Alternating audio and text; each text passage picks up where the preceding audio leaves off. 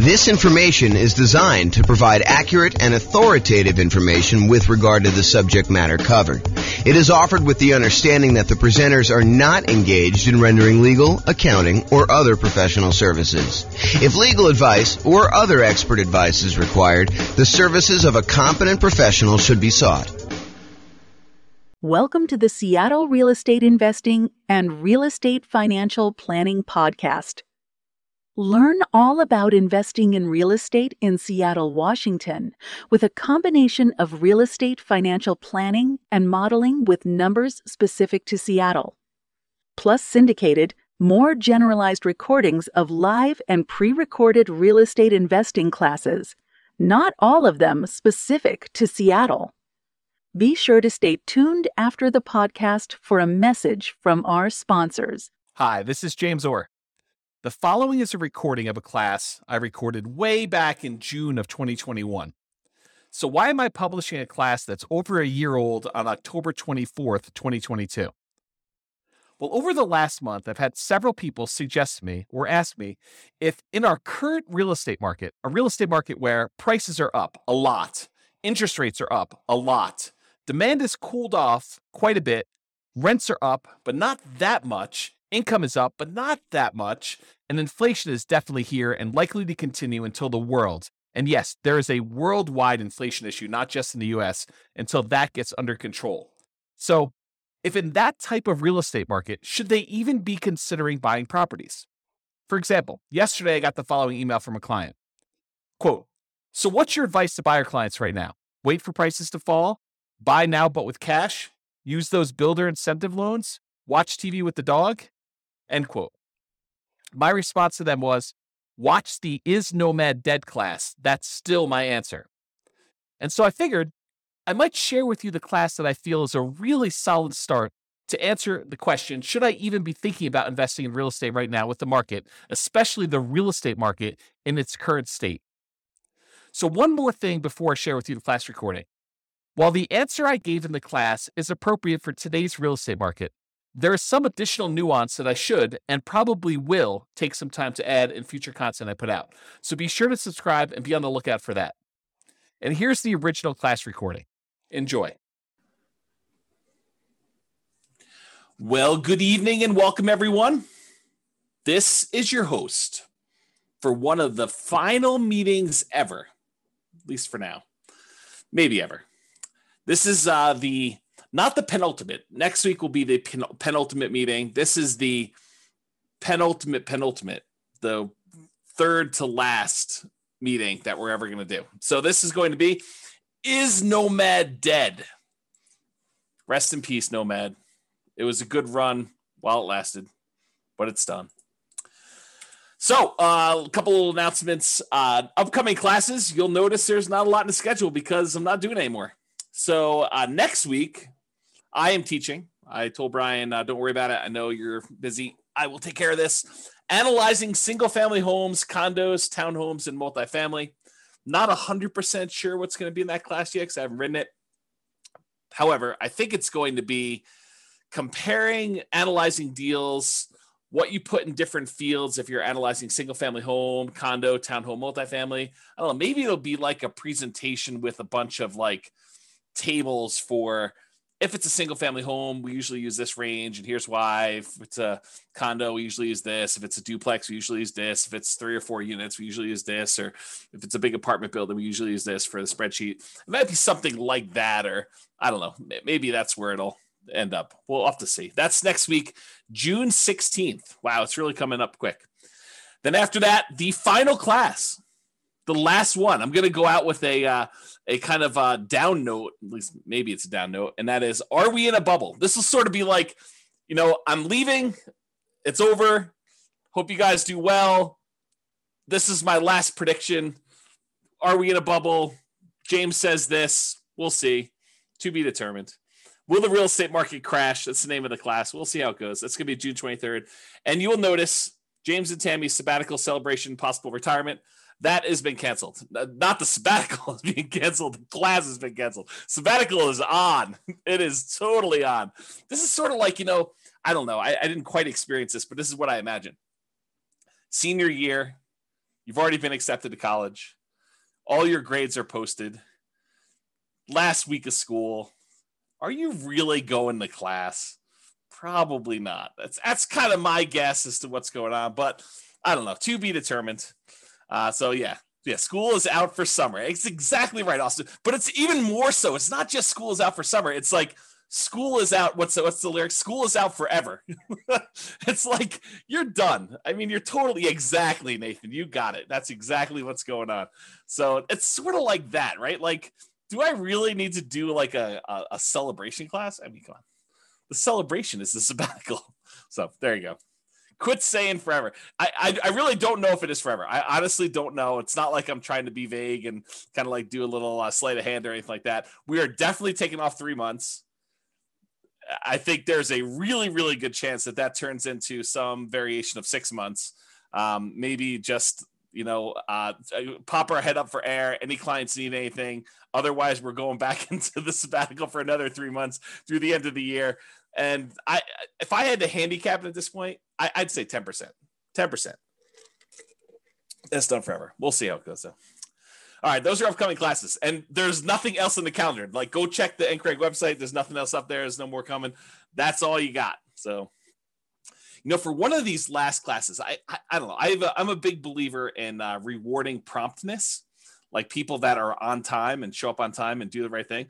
I'm almost tempted to like do something really special for people that actually show up for the 6 o'clock kind of like start of the class instead of the 6:05, 6:10, 6:15, sometimes 6:30, sometimes 7 o'clock, people that roll in. Occasionally I'll see someone like RSVP and register for the webinar at like 7:40. Like as if they're going to go and join the webinar at that time. I'm like, really? You're showing up like with the last 20 minutes? There you go. So, all right. So introductions via chat, if you would be so kind for one of the last times, please make sure you switch over to all panelists and attendees. And then who are you and where are you from? And do you believe Nomad is dead? I mean, a part of this is what is it? I do believe in fairies, or where you knock your feet together or sprinkle dust or whatever. I don't even know what the thing is, but do you believe Nomad is dead? And if you want to throw in why or why not, please do. Go ahead. There you go. Figure that out. And then, of course, if you do have questions throughout the webinar, please do use the chat window. I actually look forward to some questions. I think it's an interesting thing. Keeps it lively, keeps me on my toes. I get to realize that I'm not just talking to myself. So, yeah, Mike's like, I don't know if it's dead. That's why I'm here. I'm here for you to tell me if it's dead. Oh, man, I could go off on a tangent about that comment right there, Mike. I mean, really? You're relying on me to tell you if it's dead or not. Oh, man, I should go off on a tangent. I'm not going to, though. I'm going to be nice. There you go. Here to learn. Nope. If people are saying, nope, it's not dead. We shall see, right? We shall see. All right. This is my new little warning slide. I like this. There was an attorney that did some continuing education. Tammy sent this over to me and a friend of mine, and I kind of liked it so much I kind of commandeered it. I borrowed it, so it's largely his. So why you should not consider anything I say as advice or even reliable information or education. Oh man, wait to the end to tell you this. Hey, I'm probably not your realtor. For some of you online, I am your realtor, but I'm probably not your realtor for most of you guys. I'm not your attorney. I'm not an accountant. I'm not a CPA. I'm not your advisor. So I'm not doing this. This is not advice for you, like customized or personalized. Facts do vary greatly. So I can tell you something, and it could be absolutely true in this really narrow context, this really narrow kind of like space where it exists. But it could vary a lot depending on who it is and what's going on there. Chances are I don't know what I'm talking about. So there you go. How's that for a disclaimer? Chances are good. I just don't have a freaking clue. I have no idea what I'm talking about. I don't always get good sleep, and I may be fuzzy brained. So there you go. And, allergies have kicked in. I don't know if it's allergies have kicked in for you guys, but man, maybe yesterday or today, it's just rough. Like the allergy is definitely headachy, fuzzy headed, or maybe it's something else. I don't know. I have to see about that. I'm easily confused. Maybe you are too. So there you go. That's my new disclaimer. Oh, there you go. Oh boy. Okay. Is Nomad dead? I am your host, James Orr, real estate broker, at least for now. There we go. Well, I guess we had some questions. I assume that there are no crazy questions. No, people introducing. That's awesome. You like I've talked this, but are you willing to repeat? Do you recommend calling local banks to ask for their mortgage rate offers? Sabrina, we have an entire class, a 2-hour class on interviewing lenders in order to get rates. And I spent 2 hours answering that question in excruciating detail. The short answer is 3. In general, I recommend you get 3 referrals from people you know and call them all on the same day. And there's details about that. It's not as simple as just call them at will, nilly-willy, all over the place. But there's a 2-hour class on that particular topic. I think if anyone remembers what the title is, it's something like interviewing lenders and estimating rates or something like that. It's good. If anyone remembers what it is, you can share it, and Sabrina can do that. All right, so let's get to some background here. What prompted this class? So over the last several years, and this is not like a unique case, although this particular one was a really nice little special situation for us. There's a neighborhood that if somebody told me, hey, listen, I'm a nomad and I want a nomad in Fort Collins or Northern Colorado, and they said to me, is there, where are the deals? And we would refer them to this one particular neighborhood. I mean, there's other options too, but this was like we used to sort of like, Tammy doesn't use this term, but I sort of considered it our own little personal like honeypot.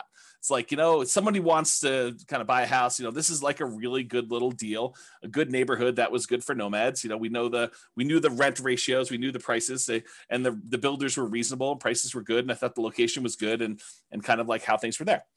So I'm going to share with you some numbers from a particular client, and I sort of rounded and stuff like that. And I happened to talk to this client today, and I told them, you're going to be famous. I'm not going to mention you by name, but it's all about you.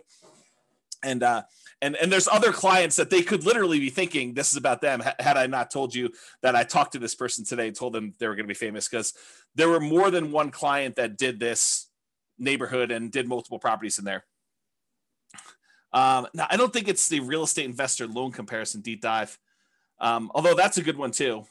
I think the class, I'll have to go look it up. It's something like comparing loan programs or comparing lenders and stuff like that. It was probably 2 years ago. It was before the COVID stuff, because we had it in person. We had it live, and I printed out sheets from a whole bunch of different lenders, and I showed you how to compare lender programs and how to call them all. It was around there. It's probably like a late in the year. I felt like it was fall or snowing or something like that. Or well, maybe it was spring. I don't know. Maybe I'm misimagining. All these classes merged together.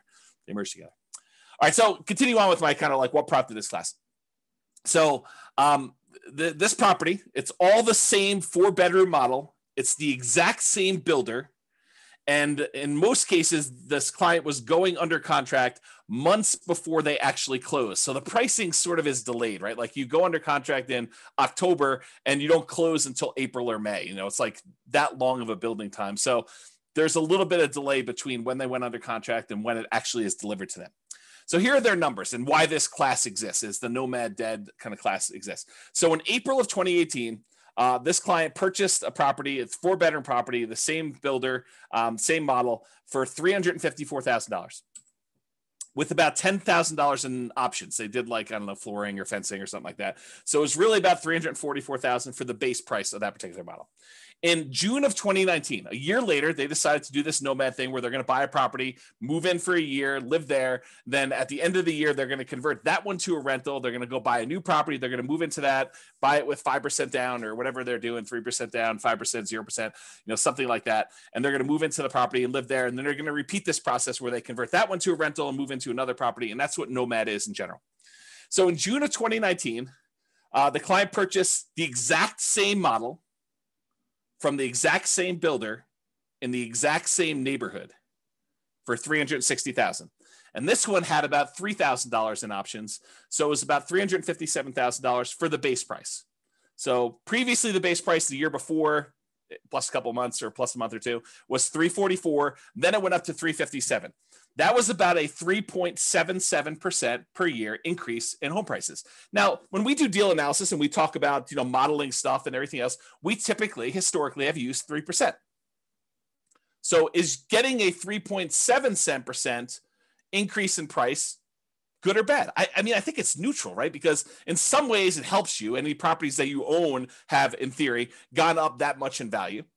And any properties that you're about to buy are a little bit more expensive. So it hurts you there when you're going to buy properties and do that. So it ended up being 3.77% increase 1 year to the next. Totally within what I would consider a reasonable range of what the property value had gone up from between April of 2018 and June of 2019.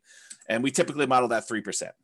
Rent at that time when they rented the property, because remember the first year they lived in it, so we didn't know what rents were, and that's a problem with a lot of times when we're buying, especially in a new construction neighborhood, and we don't have a lot of rent comps. We're guessing what rent will be, and it's not even what rent will be when we buy it, which it's going to be in like 5 months from when we go under contract. It's what rent will be a year from after we buy it and we move in, and we're going to convert it to a rental. So we're sort of like guessing as to what rents will be in some cases 18 months or more out. Sometimes tricky to do that. So it turns out rent was about, and I don't remember what we were estimating for rent. I just remember thinking this is probably going to be a good rental area. Rent was about $22.50 per month. And I honestly think they probably got top of the market. I think they got really, I don't want to say lucky, but there's a range of rents. Rent's not an exact number.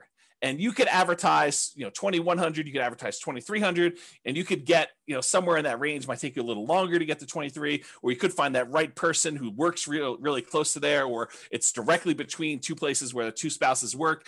And so it's a great central location. I mean, it's all these reasons why it could be that thing, but rent is not an exact number. And so they got $22.50 per month.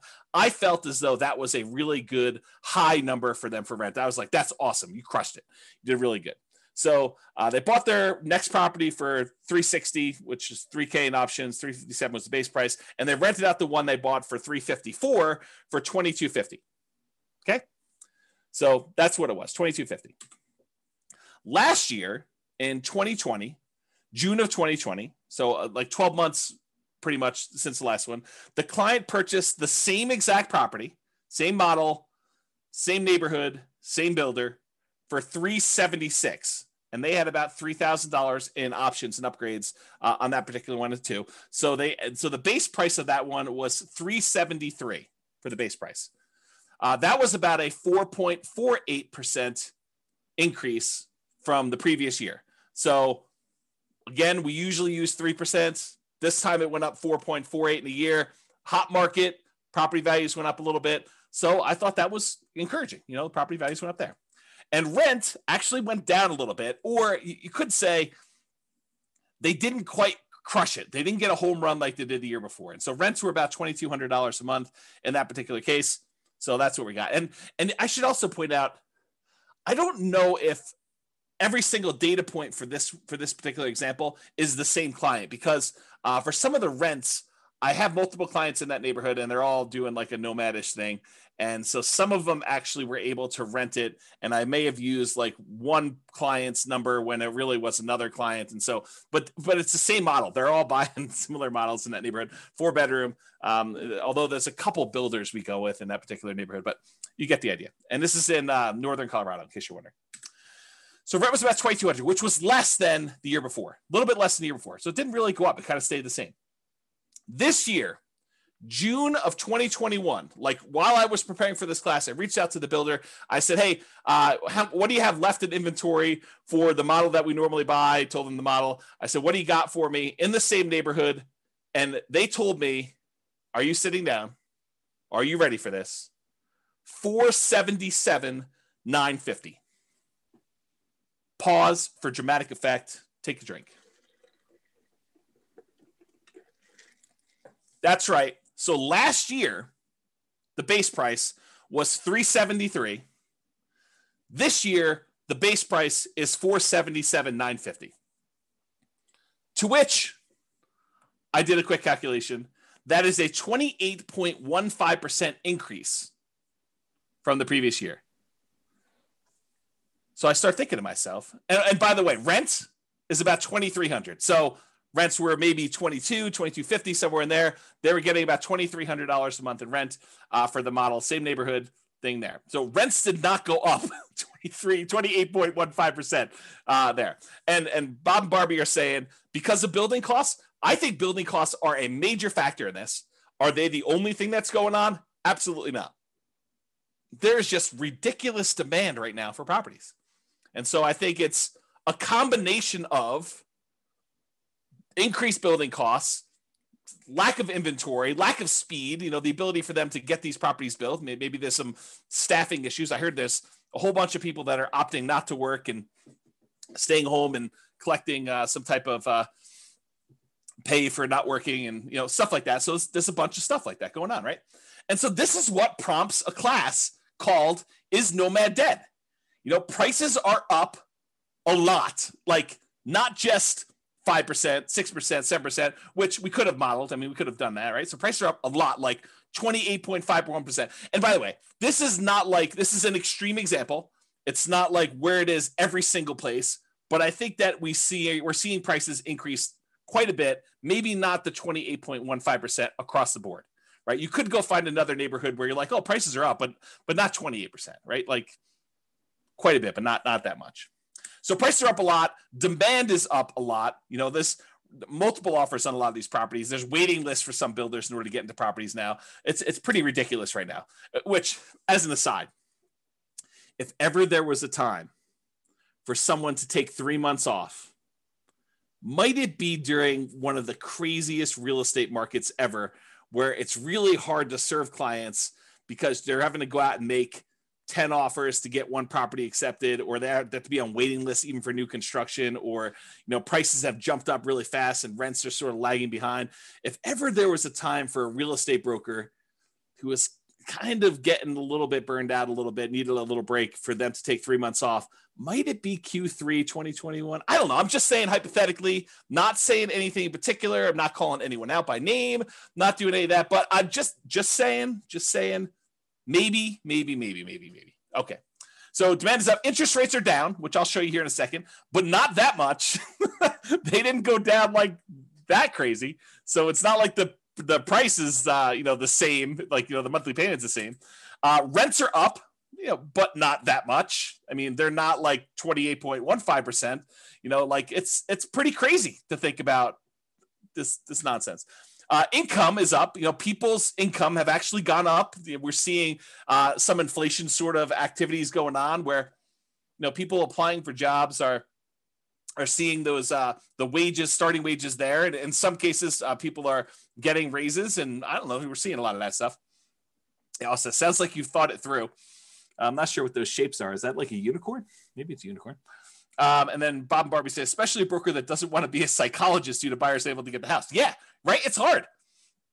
You go read a lot of these articles about agents and how they're really struggling, and there's just a lot of stuff. So income is up. Signs suggest that inflation is already here, and that it's likely to continue. I mean, we're seeing signs of that happening right now. So you've got all these kind of factors coming in, which prompts me to ask, hey, is Nomad dead? Like, has the train left the station? Am I too late to the party? If I just learned about this thing, if I just went online, I saw your class, I'm like, oh man, this Nomad thing, this sounds really, really good. And then you like see with the numbers I was using, and I put it back on the shelf. I probably shouldn't have done that. If you see the numbers I had in the Nomad book that I used to give away when people came to class live, and you're looking at these things and you're like, 230, 240. Can we still buy houses for 240? And then you're like, and you're like, what is going on here? Like, how does that even work? Like, is it too late? I mean, the numbers you were using before, those seem really, really different. I can't get any to look anything like that. Begs you to ask, is Nomad dead? Am I too late? Is this like even going to happen for me? Should I even bother? Or are you like, oh, it always happens to me. I find out about something. Had I only been buying properties like this particular client of James, the property he bought for $354, once these ones sell for $477, those become comparable sales to show that that's probably the new value for someone trying to buy a property. It's about that when the new ones become comparables for the ones that they bought, 3 years ago, whatever it is, for $354. So what is the difference in price between that? Is that like $120,000? Approximately 120,000. So 1, 2, well, I guess not all of them are 120, but let's 1, 2, 3 properties that they bought previously. So that's probably $300,000 in profit in 1 year. What? That's crazy, right? Definitely crazy. Yeah. See, Royce says I'm supposed to actually call him when I know it's going to increase $120,000. I didn't know. I called like the clients that had properties in that neighborhood. I'm like, hey, are you sitting down? Because I just found out the models you've been buying, they're now $100,000 more than what we were paying last year. And they're like, what? I'm like, yes. And we just had to wait for them to sell because it's just crazy. Okay. So this is why there's a class called Is Nomad Dead? And we will find out.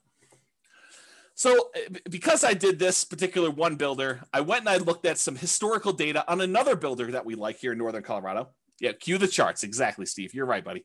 Here we go. So what I did is I went and I looked at some historical data.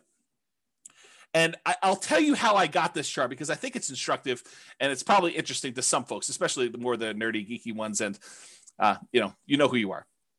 So what I did is instead of actually going back and trying to pick out exactly one, this particular model that we happen to like buying, it's a 4-bedroom property by a new construction, by a builder that does new construction in Northern Colorado. And I went all the way back to about 2014 data because I think that's when it stopped. I think that's when it started, rather. I think this is that particular property when they started building this model with these specs. And I went and I looked at it and I said, okay, it has to match this exact square footage requirement.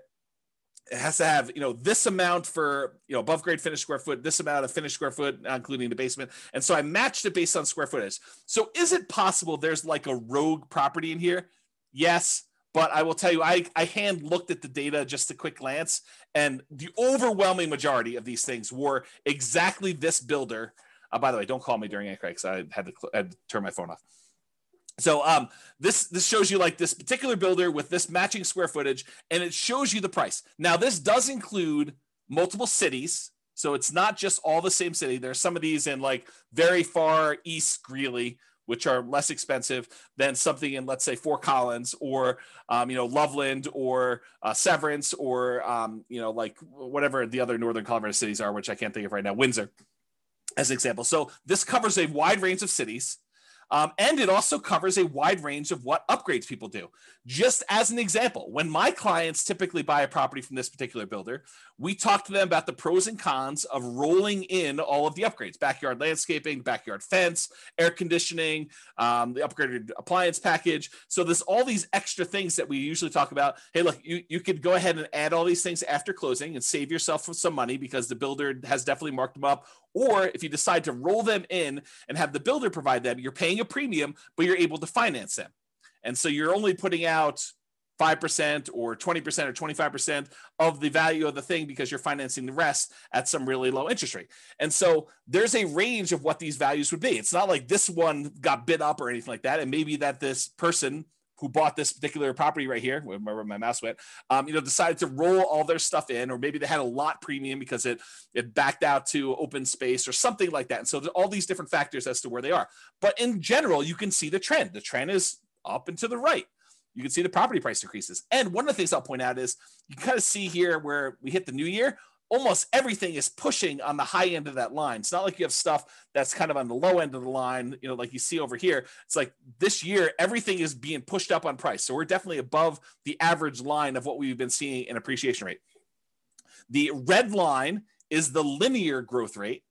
The black line is the exponential growth rate. So it's a little bit better than linear as far as growth goes. That's how I would interpret that data. I don't know if Andrew is on or something like that, who is a big math guy, but he could correct me if I'm wrong in my analysis of this particular chart. But you could see the prices for these things has definitely gone up. Before, we were able to get this Michigan model, the 4-bedroom property for, in the low to mid 200s, like, 230, 240. And if you remember, this is about the time that this book was written. And this is the example we use in this particular book. So it matches what we were getting at the time in the book, if you kind of think about it that way. The same properties nowadays, they're over 400. They're like up there, okay? So you can see this historical chart. So when prices go up that much, rents don't quite go up that much. Is Nomad dead? All right, so I'm going to do some comparisons, because I think that's what you want to know, right? You're like, hey, listen, I read the 2015, the original Nomad book, and the numbers are not what they are today. Yeah, no joke, right? So let's go think about Nomad then and now. Here they are. So back in the 2015 original Nomad book, the purchase price we used was $238,875. That was the base price with some upgrades thrown in for buying at the time, it was basically a Michigan model, although you could make an argument it was any other house that was similar characteristics. It didn't have to be that, but that's what we used when I modeled it. Okay. So it's $238,875. The purchase price today for that same model with the same upgrades, $437,375. Now, this is not a true compounding annual growth rate comparison, right? Because it's not like we have the same house and the same house sold. It's like you have the same house that may be in a different neighborhood, it may be in a metro district, it may not be in a metro district, it may, on average back to better location or be in a better, a place, a better city, any of these things kind of factor. So it's not truly a compounding annual growth rate, but I did do the math for you that says, hey, look, if they were like 240 or so back then, and now they're 440 or so right now, what is the annual growth rate for that 6-year period between those? Turns out the growth rate for those properties during that time was about 10.61% per year, compounding annual growth rate. Craziness. Okay. So we were estimating 3%. So when properties do better than that, it helps you for all the properties that you own. It hurts you because you're buying more expensive properties as you're moving forward. So it helps and hurts depending on where you are in the process. Now, back then, in 2015, the interest rate we used when we did our deal analysis in the book was 4.5%. And we talked about using a lender paid PMI, private mortgage insurance. Go watch the whole 2-hour class on private mortgage insurance. I'm not going to cover it here in detail, but basically the lender increases the rate slightly. And instead of charging you a monthly PMI payment, it's included in the interest rate. Okay. So that was a 4.5% lender paid PMI rate, the overall interest rate with 5% down. Today, maybe not today, but when I did the comparing loans class, I called to the lender. We did a whole spreadsheet on this. The interest rate was 3.625% with lender paid PMI with 5% down. So it was 4.5. Now it's 3.625. So that actually got better. That might help us, right? Steven or Stefan says, where do we watch the older videos? You're in a really weird spot because I'm like shutting everything down for going to thing. Right now, though, you could probably still watch like 100 of them. By watch, I mean listen on the podcast. But I would go download them tonight. Like while you're here, go download them because I am this close to actually shutting everything down and pulling everything off the podcast too. So go download what you want. You can actually go subscribe to it and then click download on all of them. They'll stay on your phone even if I delete them, is my understanding. And then go listen to the ones you want there. If somebody wants to put the thing on there, I think it's Nomad Real Estate Investing Podcast. But if someone happens to have the link and is willing to be nice to Steven, he can put them on there. Okay, so I'll continue with the class up. So interest rates were worse, 4.5. Now they're better, 3.625. And then the estimated principal, interest, taxes, insurance, that's PITI, plus the HOA, plus the PMI. If you add up all of those things as the monthly cost, before in 2015, when we did the book, it was $13.88 and a penny. I just went back and I recreated the calculations and I figured out what the payment was. $13.88, round up, call it $1,400, about $1,400 for the payment then. Today, to buy the same house, $440,000 approximately at the new 3.625% interest rate, the payment is about $2,306. Wow, my phone is blowing up tonight. Not sure. Maybe people think I'm already on sabbatical. I'm not teaching class anymore. So $2,306, 79 is the new payment there. If you kind of do a compounding annual growth rate for that, like if you pretended that, it went from this to that, that's 8.84% compounding annual growth rate per year.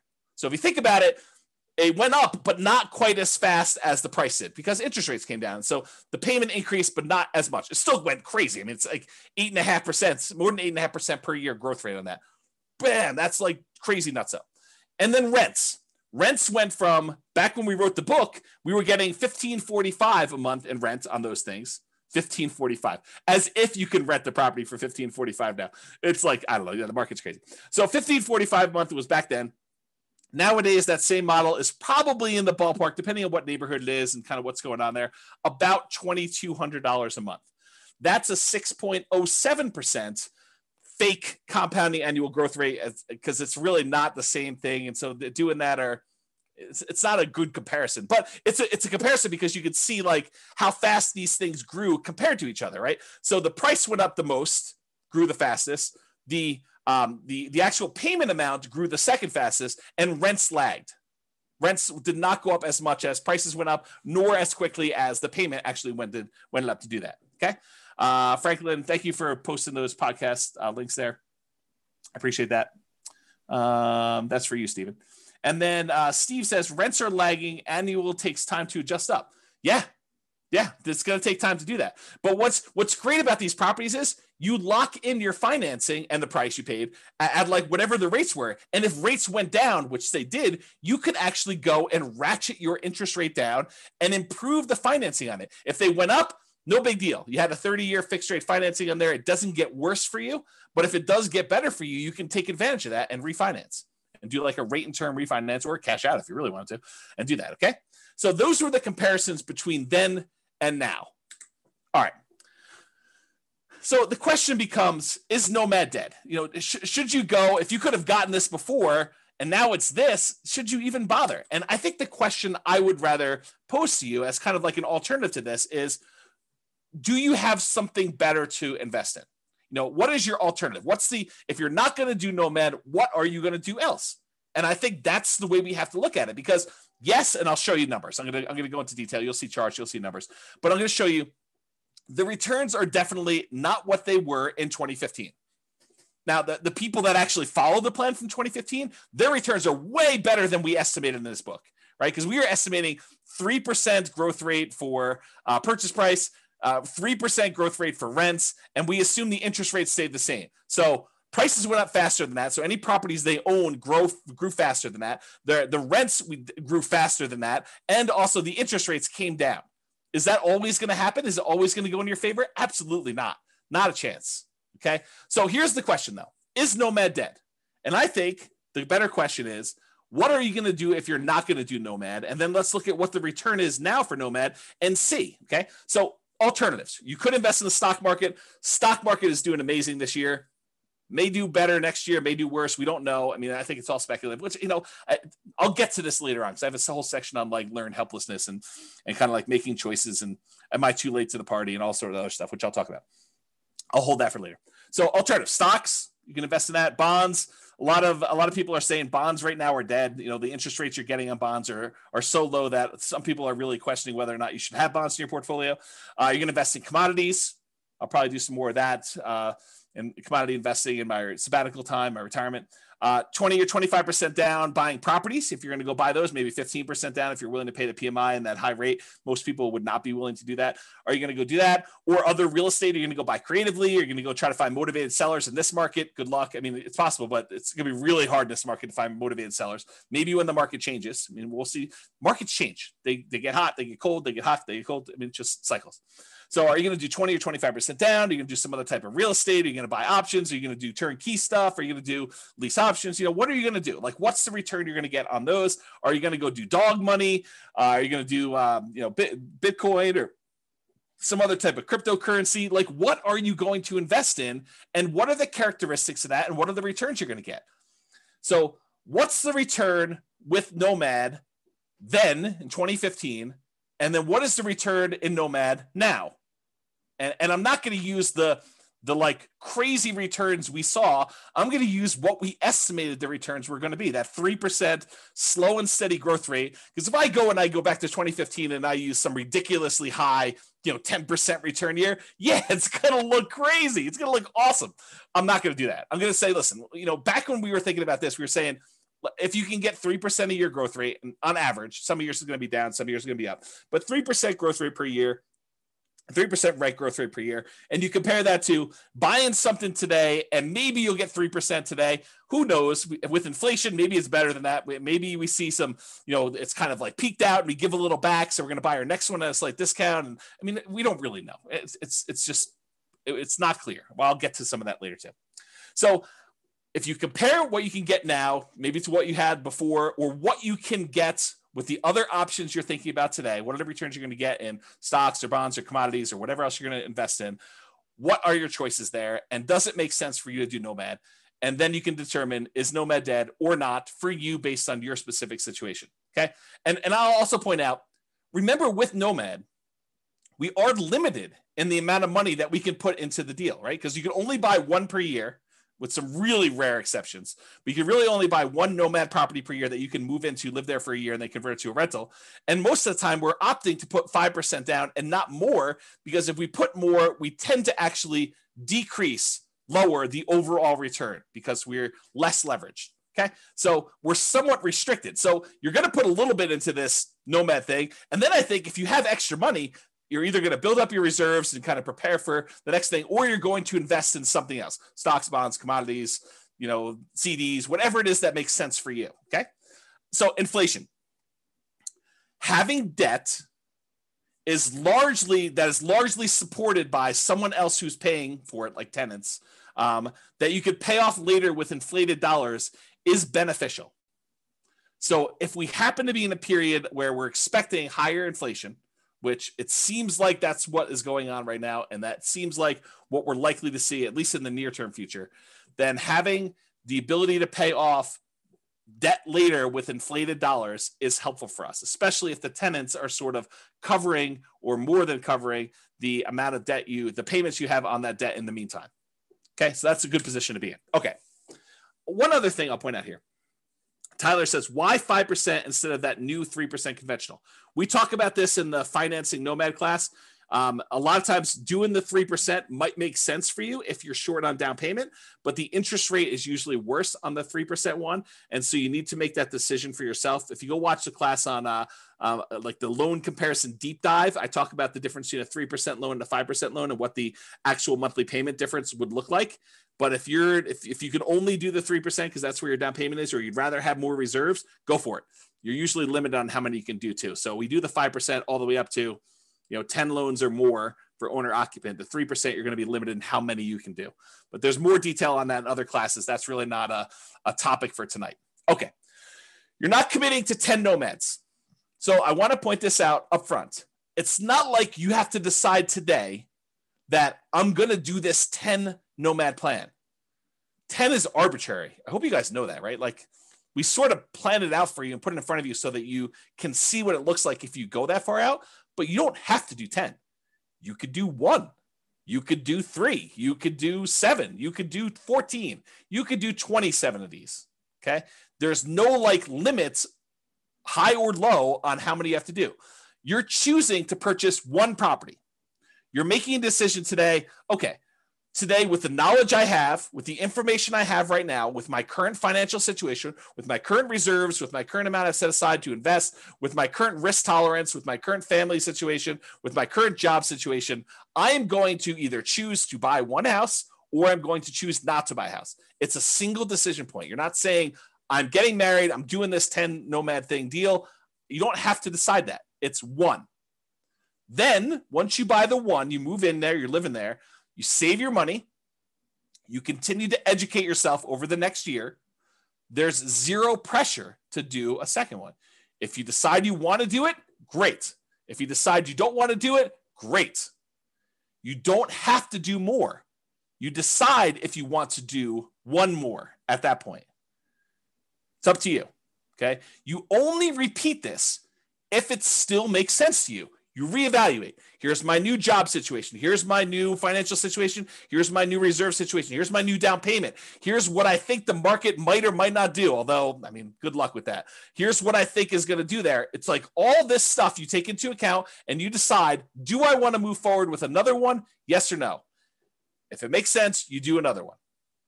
Yeah. Roy says, speak for yourself. Those numbers say buy 10, obviously. Right. And I think there's a case to be made that you'll get to the next point and you'll be like, what are my options? What else can I invest in?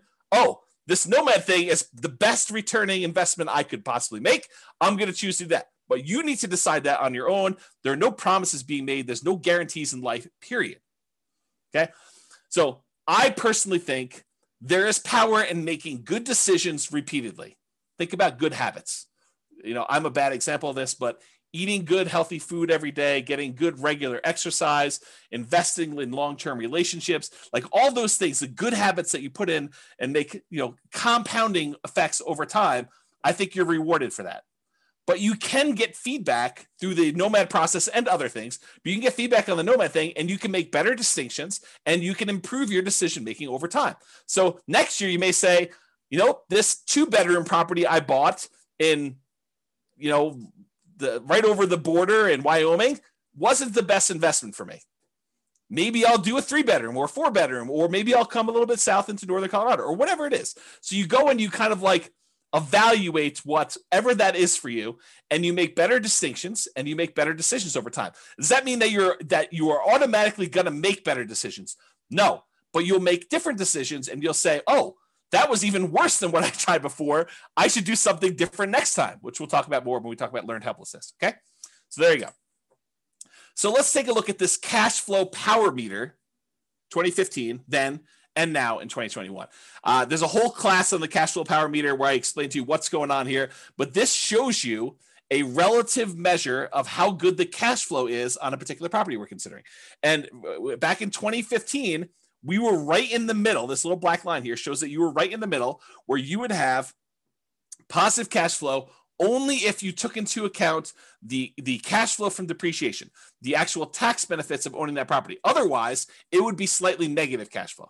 That's what having it in this yellow section means. It means that if you take into account the cash flow from depreciation, the tax benefits of owning the rental property, then this would be slightly positive with cash flow if you take that into account. Otherwise, it's negative. In 2021, even if you take into account the cash flow from depreciation, it's negative with 5% down. That's what this is showing you. It's showing you that it's red, it's negative. You manage it yourself, including the tax benefits, it's negative cash flow right now if you're going to buy properties. So there you go. That's what we're seeing right now. Comparing them to now. Time for a beverage here. All right, here we go. And just to show you a kind of comparison, I showed you the same chart before. This is the 2015, 6 years ago, 5% down Nomad book, right in the middle of this cash flow from depreciation thing. And then I showed you today, 2021, if you put this 5% down, it would be that negative cash flow. If you decided to put 20% down as a non-owner occupant, you did not occupy the property, we're not moving in here with this 20% down, then it would still be slightly negative cash flow. So if you go buy a rental property today in northern Colorado and you bought this particular new construction as a similar example, you'd still have negative cash flow even if you put 20% down. Back in 2015, if you put 20% down, it would be positive cash flow. Barely, but positive. Okay. And then if you put 25% down and you bought this as a regular rental, you would have slightly positive cash flow. It's in this light green area if you managed it yourself, because this dark green area is showing you what happens when you have a professional property manager in there. So this is the cutoff line between you managing it yourself and having a professional property manager. So you put 25% down.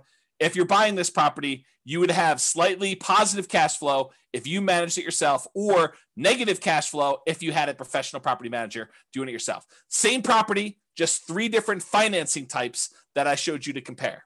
That's what these 3 different meters show. Okay. Any questions on this? Is this good for you guys? Are you liking this Nomad Dead? Is it interesting? Let me know. That'd be helpful. As I drink my beverage. Okay, it's interesting for at least one person. Thank you, Nick. All right, so apparently there's some other people that I find it interesting too. Okay, cool.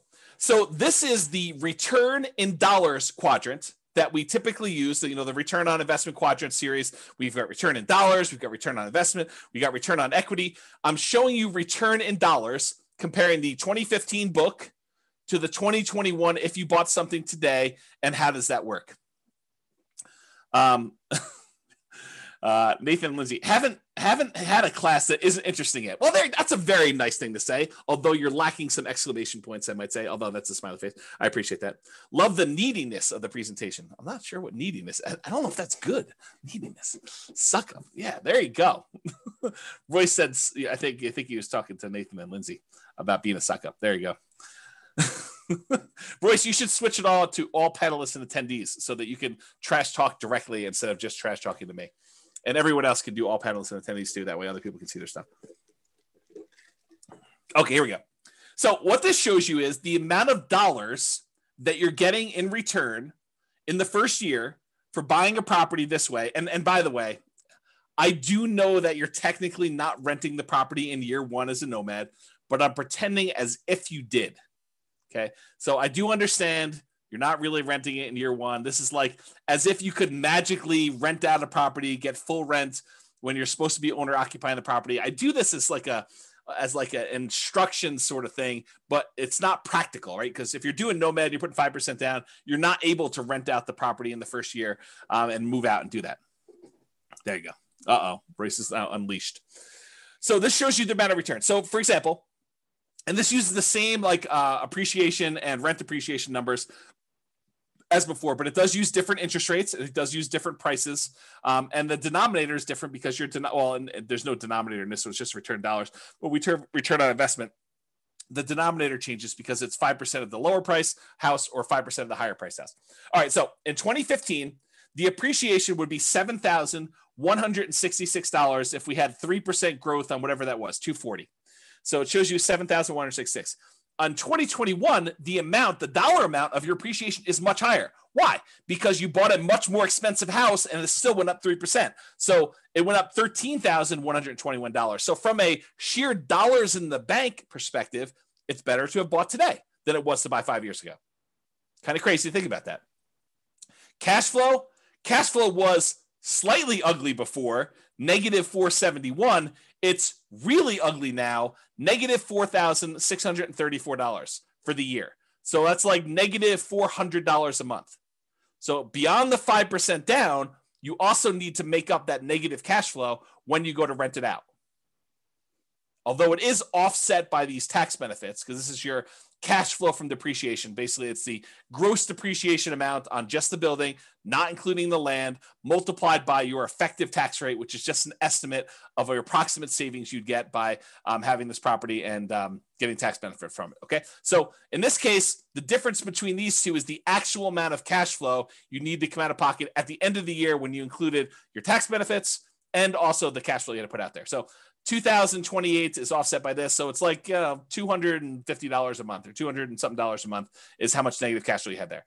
Where here, we showed you this before, when you took into account your tax benefits from 2015 and the negative cash flow, you were still slightly positive. That's what we showed before when we talked about cash flow power meter. Okay.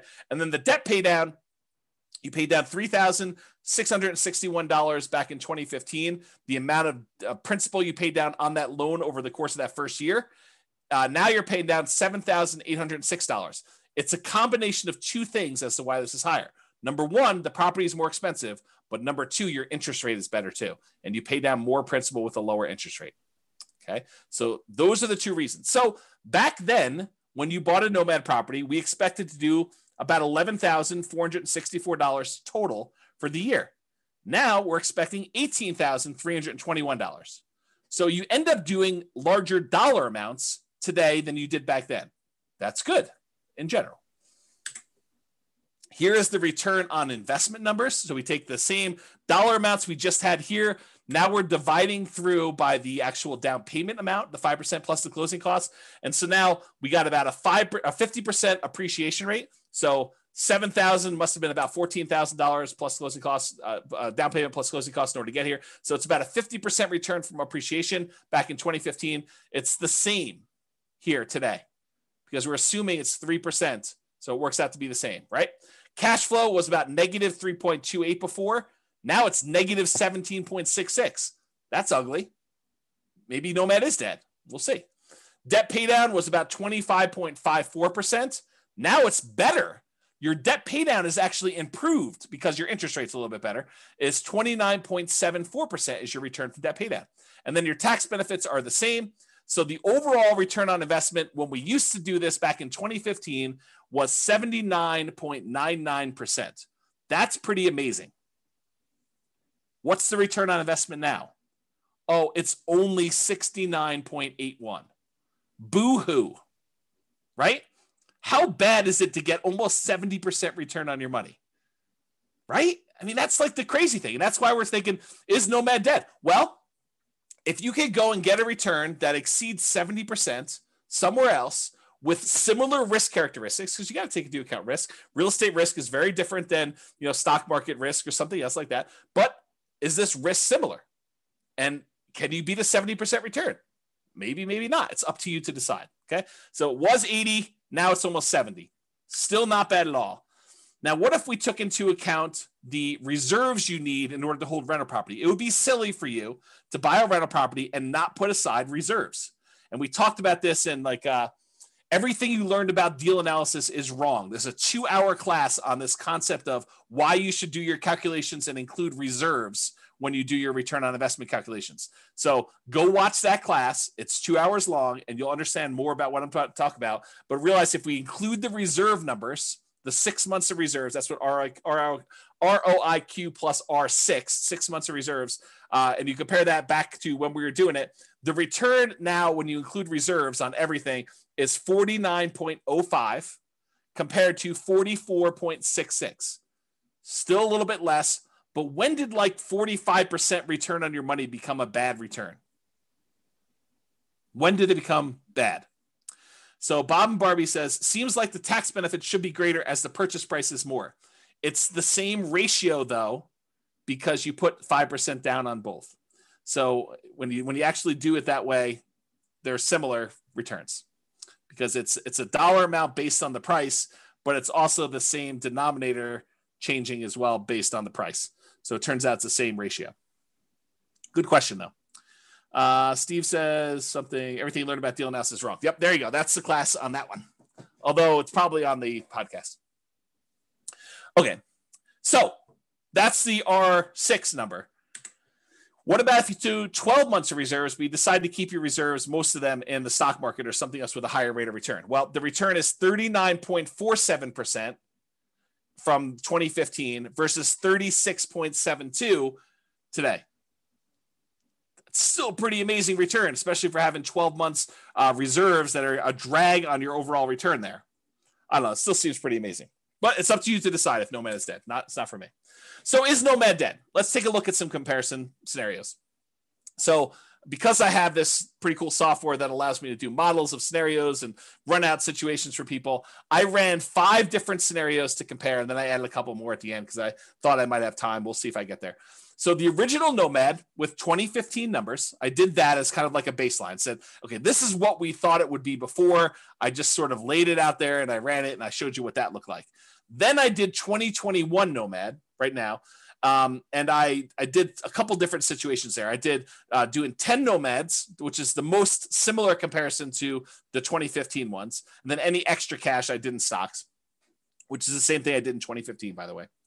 And then I also compared it to, hey, listen, if I'm not going to do this Nomad thing in 2021, maybe I'm going to buy just a house to live in, and I'm going to take all the rest of my money and I'm just going to invest it in stocks.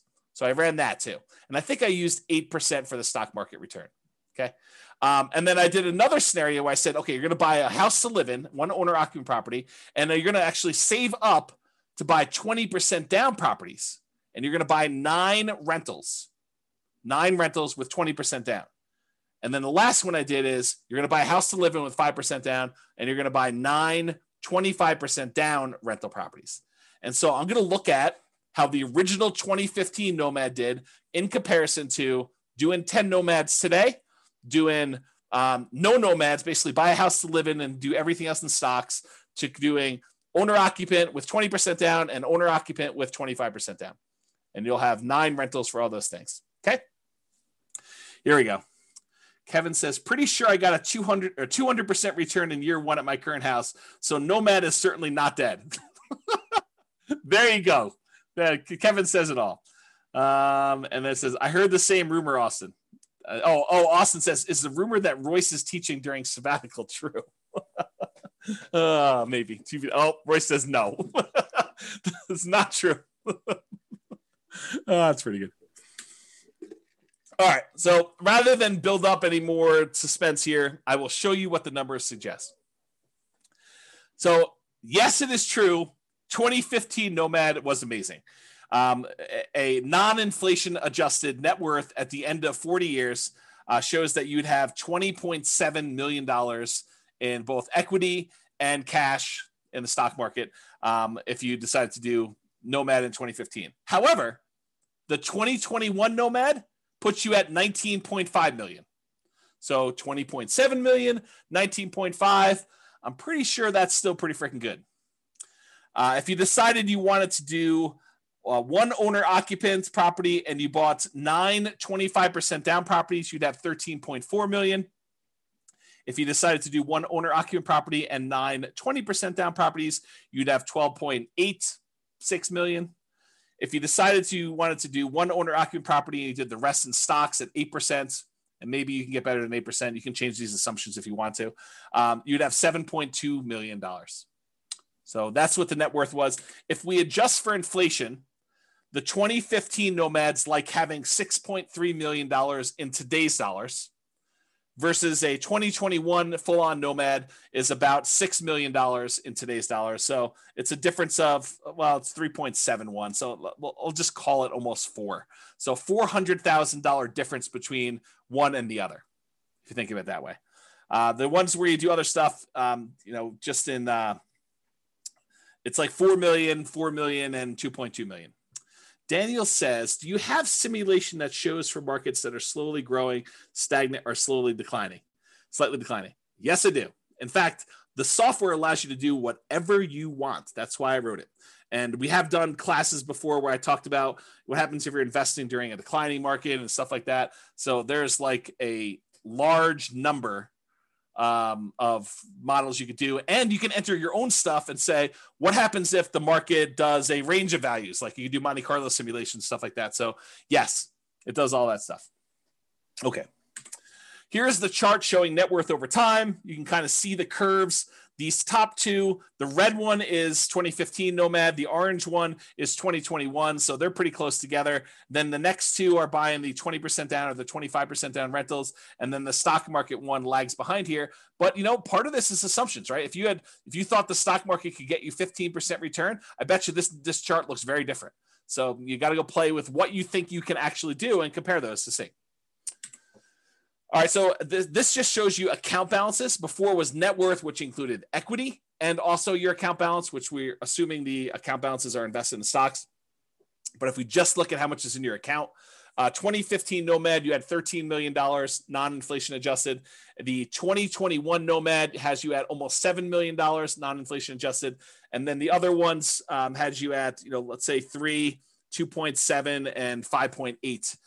The one where you invest in stocks, the overwhelming majority of your money is in cash because you don't really have a lot of equity besides the one house you bought. So that's why your number is so much bigger than the other ones there. Okay. If we adjust for inflation, 2015 Nomads like 4 million, 2021 Nomads like 2.1 million. And that's partially because the account balances on the earlier Nomad is a lot more because, as you're about to see, with the way that I modeled this, I didn't assume your savings was increasing that much more.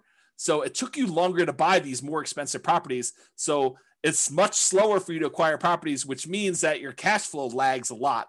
When you did Nomad back in 2015, I assumed you could buy them very quickly. So, and I didn't really change the income much between 2015 and 2021. I think I increased it by 3% a year. So that's why you're seeing a difference there. Kind of tricky. So it shows you your account balances over time. These are the ones where you're buying properties later in the game. So you can see they're kind of like little dips whenever you put a big down payment on a property. And so that's why that grows. And you can see these other ones here, you got the lead. Your cash balance in 2015 is much bigger. So this is what I was talking about before. With 2015 Nomad, the way that I set up the assumptions is I said, you are saving enough that you have enough for a 5% down payment every year. And so, well, maybe not every year because this line looks a little longer, but it was pretty quick. So you're acquiring properties much faster, and then you get to 10 properties very quickly when you're doing 2015 Nomad. Maybe not every 12 months, but pretty close. Pretty close.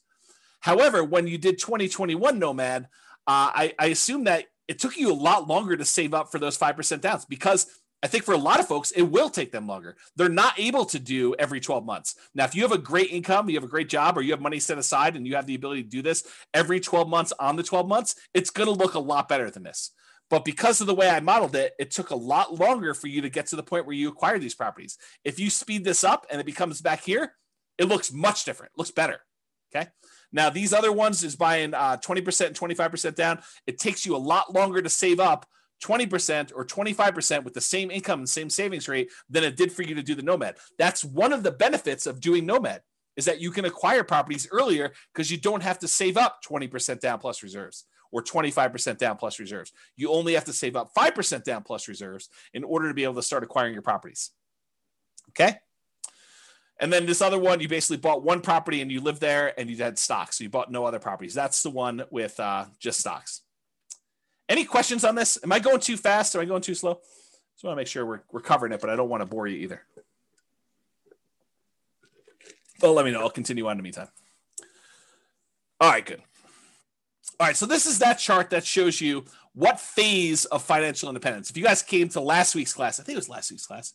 Was it last week's class that I went over the stages and phases of financial independence, retiring early, and I covered all those? Well, if it wasn't, it was recently. Yeah. So, and so basically it shows you what phase you're in. And with 2015 Nomad, you get to phase 2 pretty quickly, the earliest. Then you actually get to phase 3, and you eventually get to phase 4 in your, before your 40 years is up.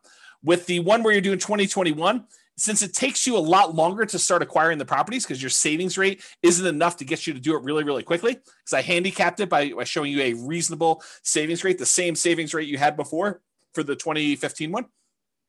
Then you barely get into phase 2 where you have enough for lean fire. And you do eventually get into phase 3, but you never make it to phase 4 in that 40-year time period. And with the other ones, you don't even make it into phase 3. You barely make it into phase 2 with these other guys.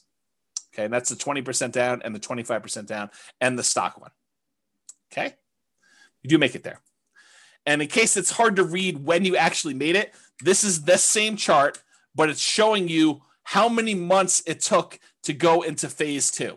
So reaching that first goal of getting out of phase 1, working toward your minimum target monthly income till you have enough where you can actually fire. It's lean fire, but it's fire. And so how long does it take you to get there? This is like how long it takes you to get to lean fire. With the 2015 Nomad, it's 242 months.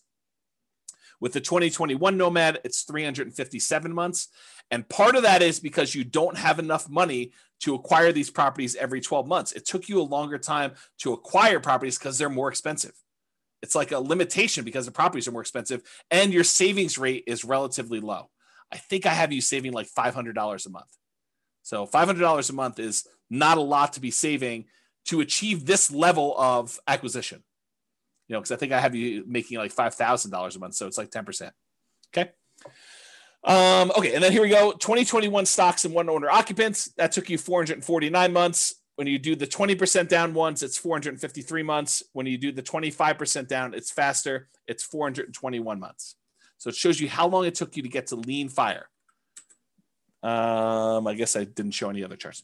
So this shows you your total true cash flow for all the different plans. So how much cash flow plus your cash flow from depreciation you have on all the properties. With the 2015 Nomad, you have about $30,000 a month by the time you're done. With the 2021, you have about $27,000 a month when you're done. With the 25% down ones, you're about $22,000 a month. And with the 20% down ones, you're at 18. You don't have any cash flow from your rentals when you do only stocks because you only have stocks. You don't have any rentals. Okay. And if you adjust for inflation, the 2015 one is like having $9,000 a month in passive income today. And realize you did this model earning $5,000 a month. So it's more than what your lifestyle was when you were working. You can adjust your own numbers to see what this looks like. And then 2021 numbers, you have about $8,400 a month and change. And this is also continuing to grow because all of your properties are not paid off yet. So realize because you delayed your properties acquiring them, you still have ones that could pay off. So this number will go up for that. And then doing the 25% down ones, it's almost $7,000 a month. With the 20% down ones, it's almost $5,700 a month from there. And this shows you the charts for doing this. These little blips are when you buy a property and you have 1 month where you do not have to pay your mortgage. That first month where you acquire property, there's a delay and you having to pay that mortgage. So you have a little blip, and that's what those little blippy lines are for. You don't have it when you do the owner occupant because you're not a rental when you buy the property. So you don't have the extra income. Okay, so it shows you those. See that over time. It's the same numbers from before. All I did is I showed you it over time. Then this is a deceiving chart. It's deceptive. It's really deceptive. Actually, I almost contemplated not including it, but I wanted to show you because you're looking at this. This shows you the cumulative, the sum of all the negative cash flows you've had on your property. Once you've kind of taken into account the tax benefits, but you'll think to yourself, man, there's not a lot of negative cash flow going on, even in the 2021 ones. But James, you told me there was significant negative cash flow when we did the 2021 properties. Why isn't there, this negative cash flow kind of starting in month 13 once we convert the first one to a property, convert the first property we bought to a rental? And the reason is because it took us a long time to be able to buy the next property, to save up enough money to buy the second property so that we didn't have this negative cash flow for a long time.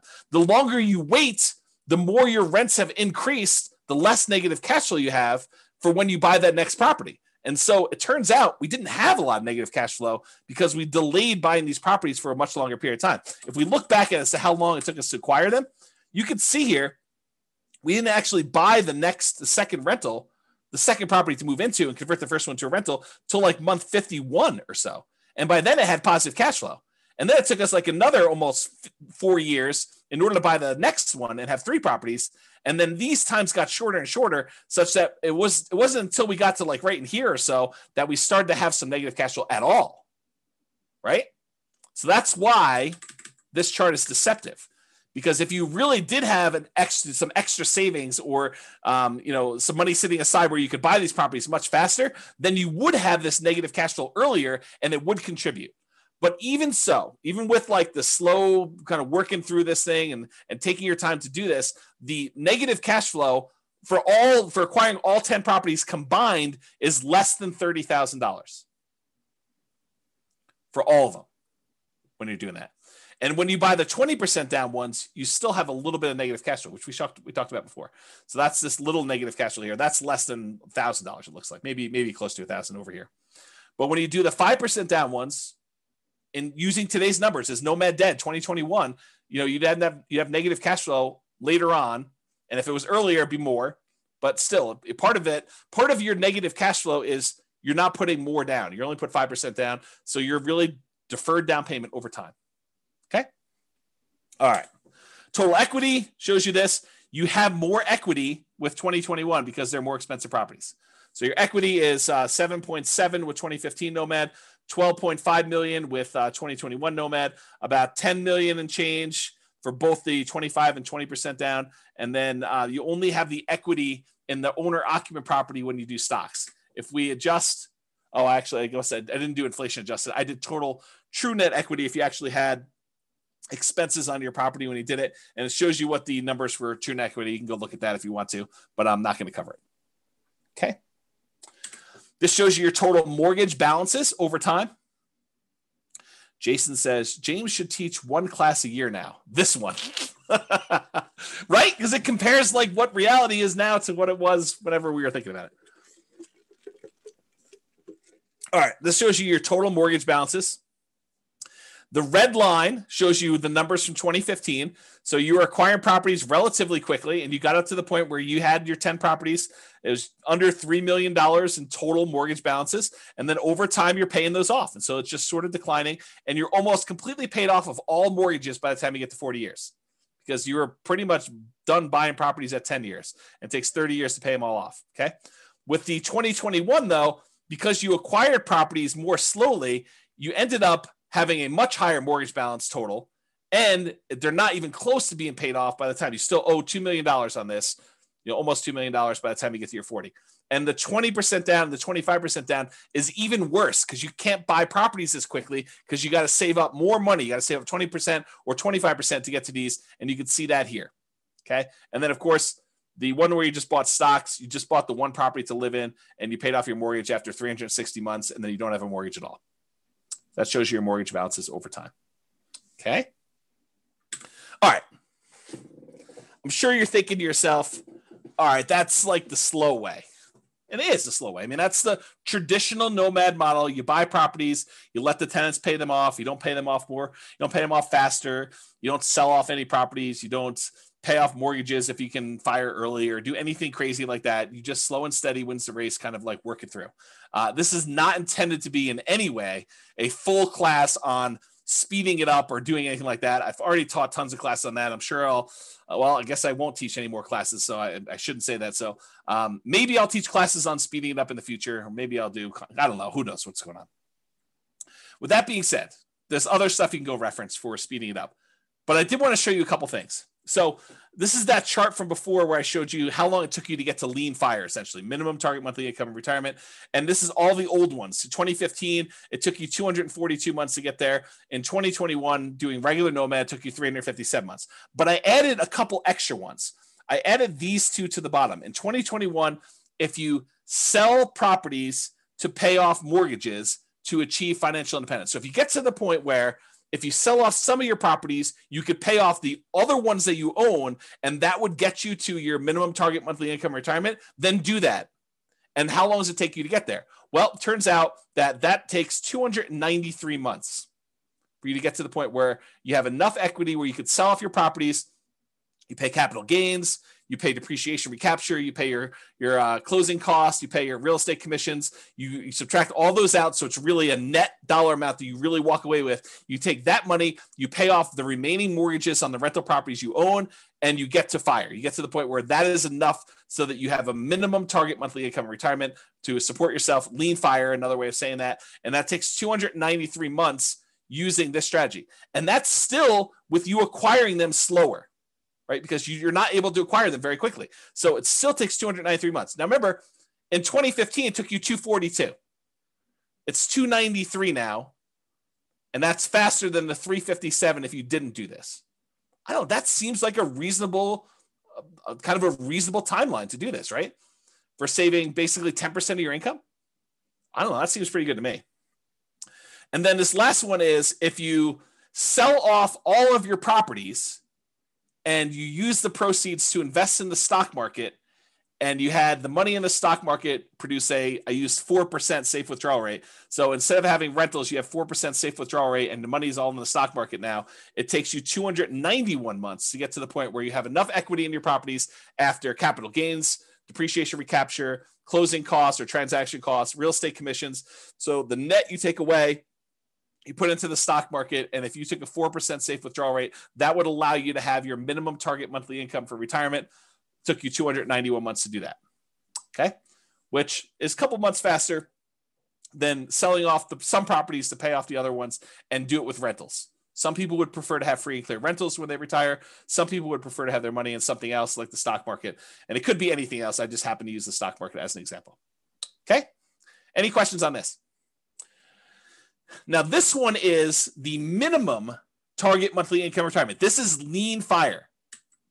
This, though, is your ideal target monthly income in retirement, which is a higher dollar amount. I think I use $10K a month. I think I use $10,000. I think this is I think this is the point to get to $5,000 a month. I think this is the point to get to $10,000 a month. And you can see that how long it took you in 2015, 353 months in order to get to your 10K a month income, passive income, versus 2021 took you 417 months to get to 10K a month of passive income. And then here, the sell off the properties and achieve fire, it actually took you longer to do it, 428 months, and it took you longer, 460 months to do that. So it would have been better for you to just do the traditional plan here and get there. Okay. All right. Which, by the way, makes sense because you sold off your properties much earlier so that you could retire earlier. Like, I don't want to leave this here and have you guys think, well, why would I do it then? Because you actually got to retire at month 293, and then you still achieved 10K a month income by month 428. So it's a little bit longer to get to your 10K a month, but you still got to retire earlier than you did before. That's why you'd still do it. Okay. In case that wasn't clear. All right. So, actually, someone who is on, I won't name their name, would appreciate this. So a client of mine reached out to me. Let me answer the question and then I'll come back to the story. So Cece says, why was it slower for the 10K per month? Because it took you longer. It took you this much time in order to get to the point where you had $10,000 a month coming in. This is the amount of time it took you to get to $5,000 a month coming in. So you got here, and then you still need to go a long ways to get to 5K a month more. And so that's why it took longer to get there. If it's not clear, ask me at the end for questions. We can talk about it some more. All right. So I had a client reach out to me, and they had said, hey, I always was interested in these, condos in Heather Ridge. It's a certain neighborhood in Fort Collins, kind of a lower price condo, a very inexpensive condo in Northern Colorado. And so I thought to myself, why not show what these lower price condos are in Northern Colorado? Because, some people are scared away. They're like, man, I don't know. I can't afford, income wise, a $440,000 property, James. I don't know. Maybe I'm crazy, but I can't do it. No worries. So here's lower price Nomad, right? So there were 9 condos listed or sold in Fort Collins, in Heather Ridge in 2021, in the last 6 months of this year, in what probably is the hottest, craziest market I think I've ever seen. There were 6 properties that were for sale. The 1-bedroom version sold between $163,000 and $180,000. A lot more reasonable, even more reasonable than the 2015 Nomad book. The 2 bedrooms sold between $210,000 and $225,000. Still less expensive than this. And so here are the return on investment quadrants. I think this is the 1-bedroom one. This is the 2-bedroom one. I just did Brian's spreadsheet to kind of show that. And so you can see this is the appreciation. This is the appreciation. This is the cash flow numbers. It's still negative cash flow. This doesn't solve your negative cash flow issue because the rents we're getting on these is commensurate with a 1-bedroom or a 2-bedroom. Okay. So the cash flow is still negative, but it's a lot less for you to get in. It's 5% of these prices instead of 5% of 440 to do it. Okay. So I guess what I'll talk about this is, the overall return, I'll do that and I'll talk about what I want to talk about. So the overall return was 45.3, still pretty good. And this return was 50.7. Not bad at all. And so what I was going to say is this, right? And this sort of relates to what's coming about the learned helplessness, but I'll say it here and then maybe I'll give you a break and I'll come back a little firmer, a little harsher, a little bit more direct later on when I talk about learned helplessness and some of these things. So here's what I'll say. Start where you are. If you're in the income or down payment savings or whatever it is, where Heather Ridge is what makes sense for you based on where our market is, then start here. Don't decide not to do anything or get frozen because you can't do these $440,000 new construction properties. Do what you can. Now you may say to me, but James, I don't want a 1-bedroom property. I don't want a 2-bedroom property. I really want a 6-bedroom property with a swimming pool and horses and 3 acres on Mountain Avenue in Fort Collins. And it has to be all brick and have like character and be on the National Historic kind of like property thing, and I want to pay less than $100,000 for that. Yeah. See, start where you are. You can want all these other things, but if that's not what you can afford, then that's not what you can afford. So do what you can. And if it means making a decision to live in a property that's, $180,000 or $225,000 or whatever it is, in order to start down the road of achieving your goals, then you do that. So that's what I would say. Kevin says he sold off houses to reach a minimum retirement income. Then you're limping into the ideal income limit. That's correct. Yep. That's another way of saying it, Kevin. Yep. You're right. Okay. So why Nomad? And I should be clear. I did include examples of 20% down and 25% down. I didn't do like all the creative financing stuff or all these different alternative investing strategies, but a lot of what I said tonight could be just as easily applied to any other real estate investing strategy. The fact that property values went up and interest rates went down and rents didn't go up quite as much. A lot of what I've been saying applies to all these other strategies, 20% down, 25% down, 30% down, buying properties all cash. Like the same stuff applies. Okay.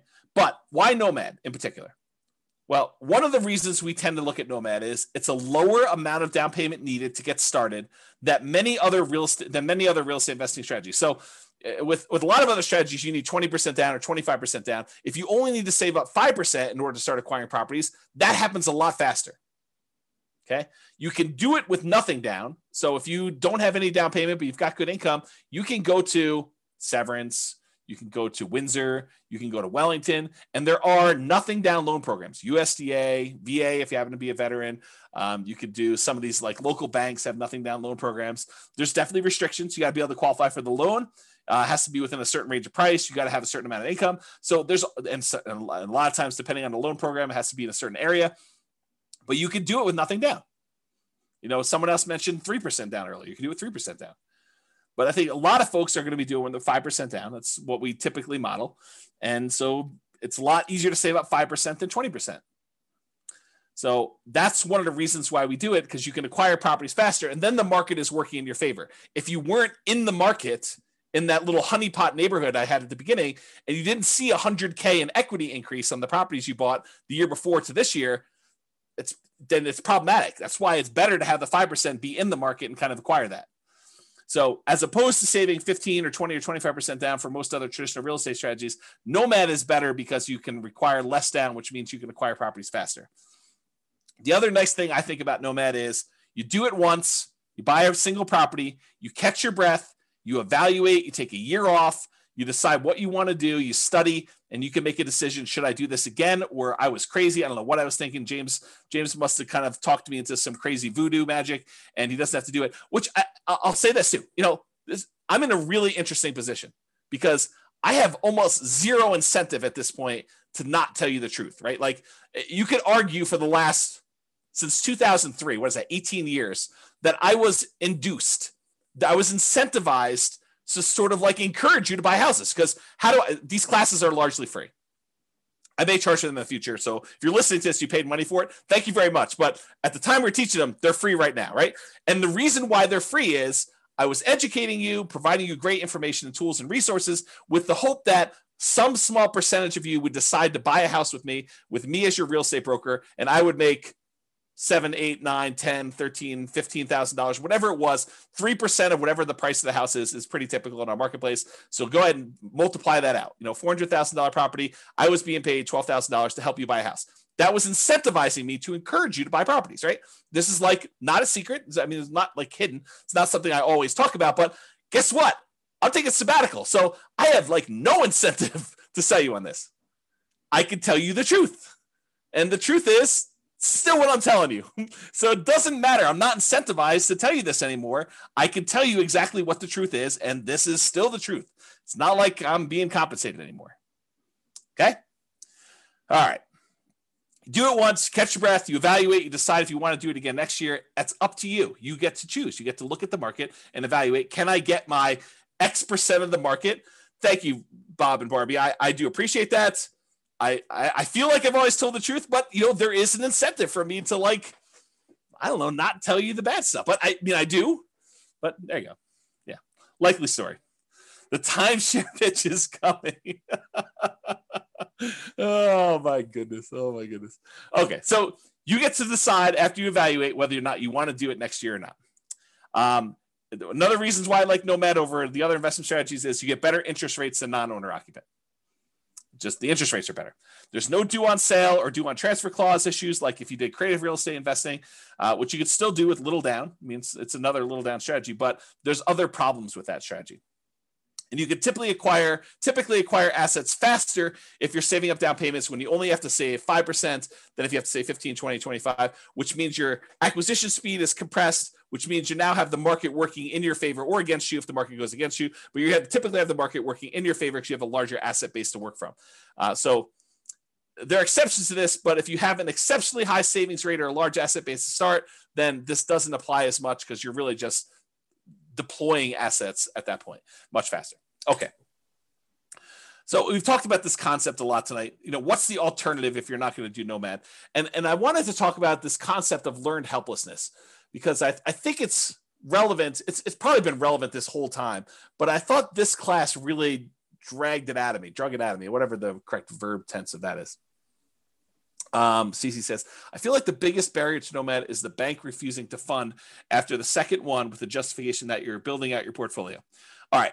So Cece, for your benefit, any Nomads that are on that have bought more than one property, please tell Cece about your experience. Did the bank tell you or give you any hard time about acquiring the property? I'm not going to prompt you.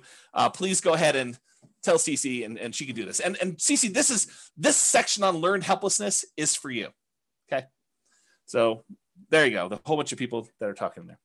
All right. Learned helplessness. This is a quote from Arnold Schwarzenegger. Learned helplessness is the giving up reaction, the quitting response that follows from the belief that whatever you do doesn't matter. I'll even add to it. It's like, it's the fears that prevent you from doing the things that you probably should do. You know, you've learned, you've conditioned yourself to be helpless, to not seek action and do that. Okay. So I don't know if that helped you in ACC, but there's a couple people at least telling you that it's not an issue. Here's another quote from Elon Musk. Thinking in probabilities, which is related to this. Outcomes are usually not deterministic. They're probabilistic. So it's not like a linear, you do this, you get this. It's like you do this, you are likely, or there's a chance this will happen, or there's a chance this will happen, there's a chance this will happen, there's a chance this will happen, and here's the results for each one of these different options, and here's what I think the possibility of this happening A is, the possibility of what this happening B is, and the possibility of this happening C is. That's kind of like my kind of expounding on Elon Musk quote there. He continue on with him though, but we don't think that way. We don't think probabilistically. The popular definition of sanity, you probably heard this before, doing the same thing over and over and expecting a different result. That's only true in a highly deterministic situation. If you do this, you get this. However, if you have a probabilistic situation where you don't control all of the output, I'll add that, which most situations are, this is Elon saying that, then if you do the same thing twice, it can be quite reasonable to expect a different result. So if you go and you buy properties in the same neighborhood and you buy 4 in a row or 5 in a row, which they've all been able to do, CC, this is for you, loan issue. And there's lots of people saying that they've not had a problem with it. And this is a small sampling. We usually see about 1/10 to 1/20th of the people that listen to stuff actually on live. So if you want to get an idea, and I've not had any problems with it, like never had zero. I've had 0 clients that had an issue with it, but maybe there is someone out there who's had an issue with it. So anyway, continuing on, I forget what I was saying here. Something, expecting different results. All right, I don't know what happened. We'll come back to it. All right, so here's some stuff on expected value. Expected value. So we've taught this in other classes, this idea of expected value and making bets where your chances of success are good. They're in your favor. That's positive expected value, positive EV. Expected value is the sum of all the possible values that you could get from this. So in this situation, I could lose all my money. In this situation, I can make $10,000. In this situation, I can make $100,000. In this situation, I could have $1 million or whatever it is. Oh, I know what I was going to say over here. Let me finish this thought and I'll try to go back. So it's a sum of all those results multiplied by the probability of the occurrence of each one of the results. So I have a 10% chance that I could lose all my money. I have a 15% chance that I can make $10,000. I have a 20% chance that I can make $100,000. I have a 40% chance that I can make $500,000, and I have a 10% chance of making $1 million. If you multiply the probability, the percentage chance you have, times that dollar amount, and you add up all of those, that is the overall expected value calculation. It tells you what, if you could have all of these results happen to you in the proportion that the chance of it happening to you would happen, this is what your outcome would be on average. That's what it means. Okay. So going back here. So what I was going to say, CC, before I got distracted is, if you were like one of my clients who bought in this kind of like honeypot neighborhood where they bought a property and then it went up 3%, and then went up 4%, went up whatever it is, I don't think a lot of them were thinking to themselves, hey, listen, by year 4, we're going to see a 25% or 28% increase in any properties that we bought at this point.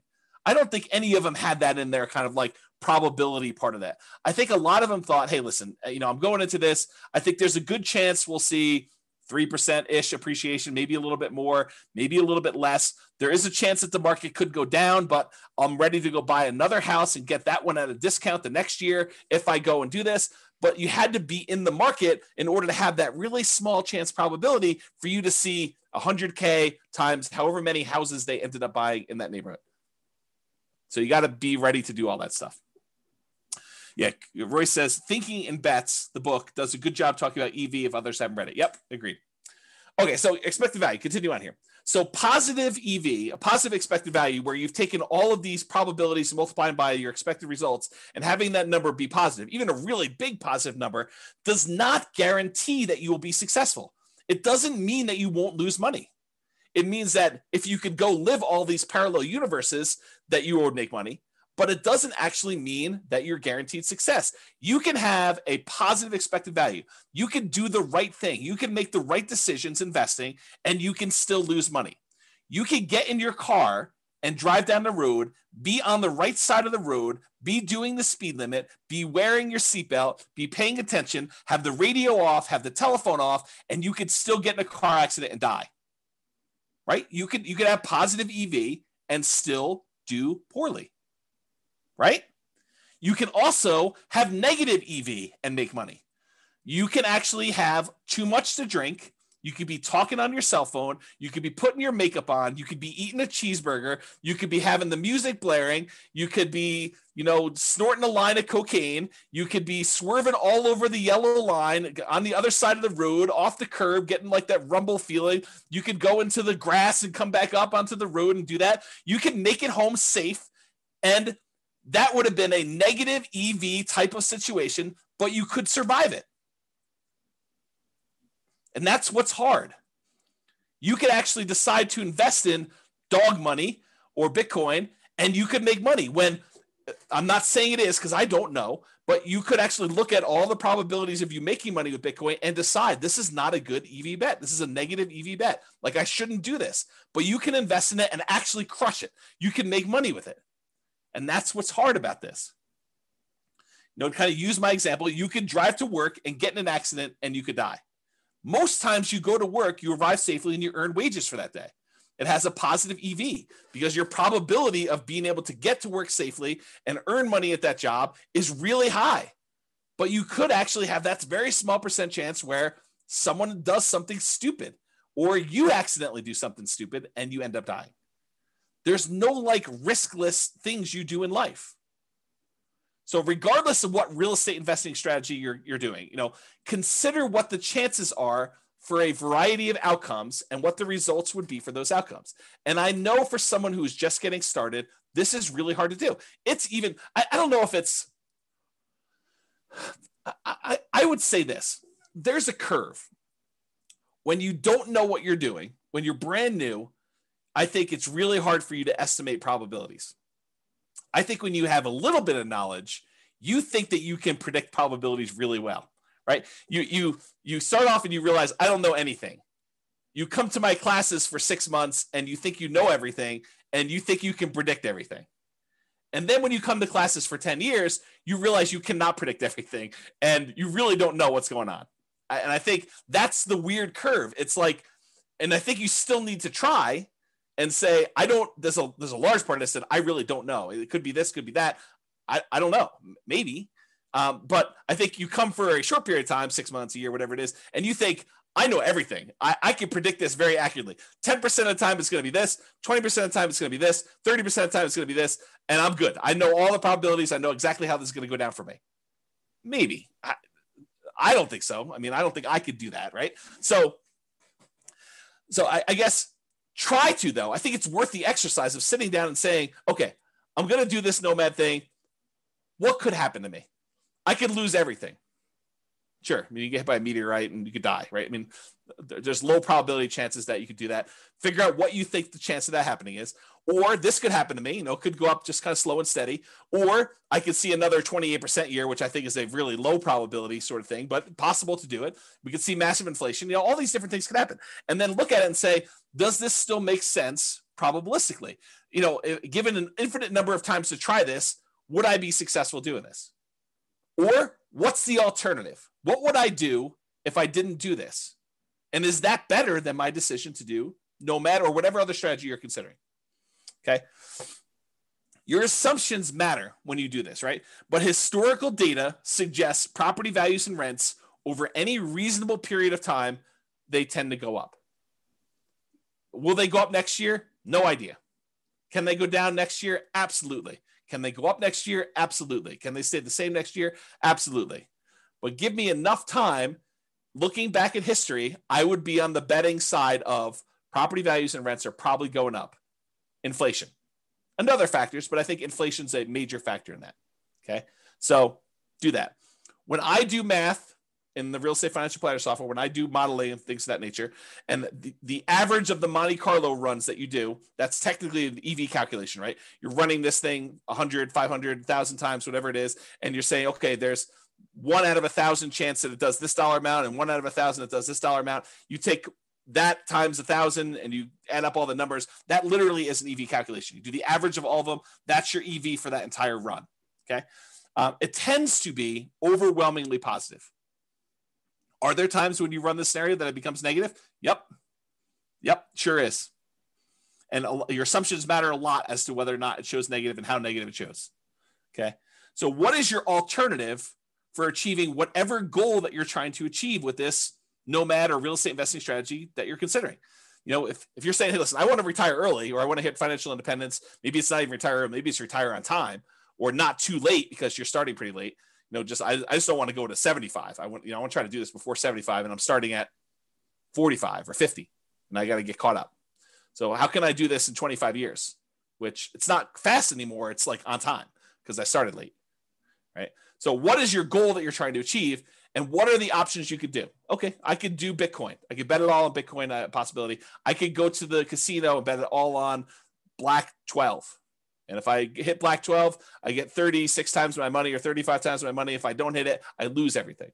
I could do this Nomad thing. I could buy 20% down rentals. I could buy 25% down rentals. I could go learn to trade options, or, you know, whatever it is that you're considering.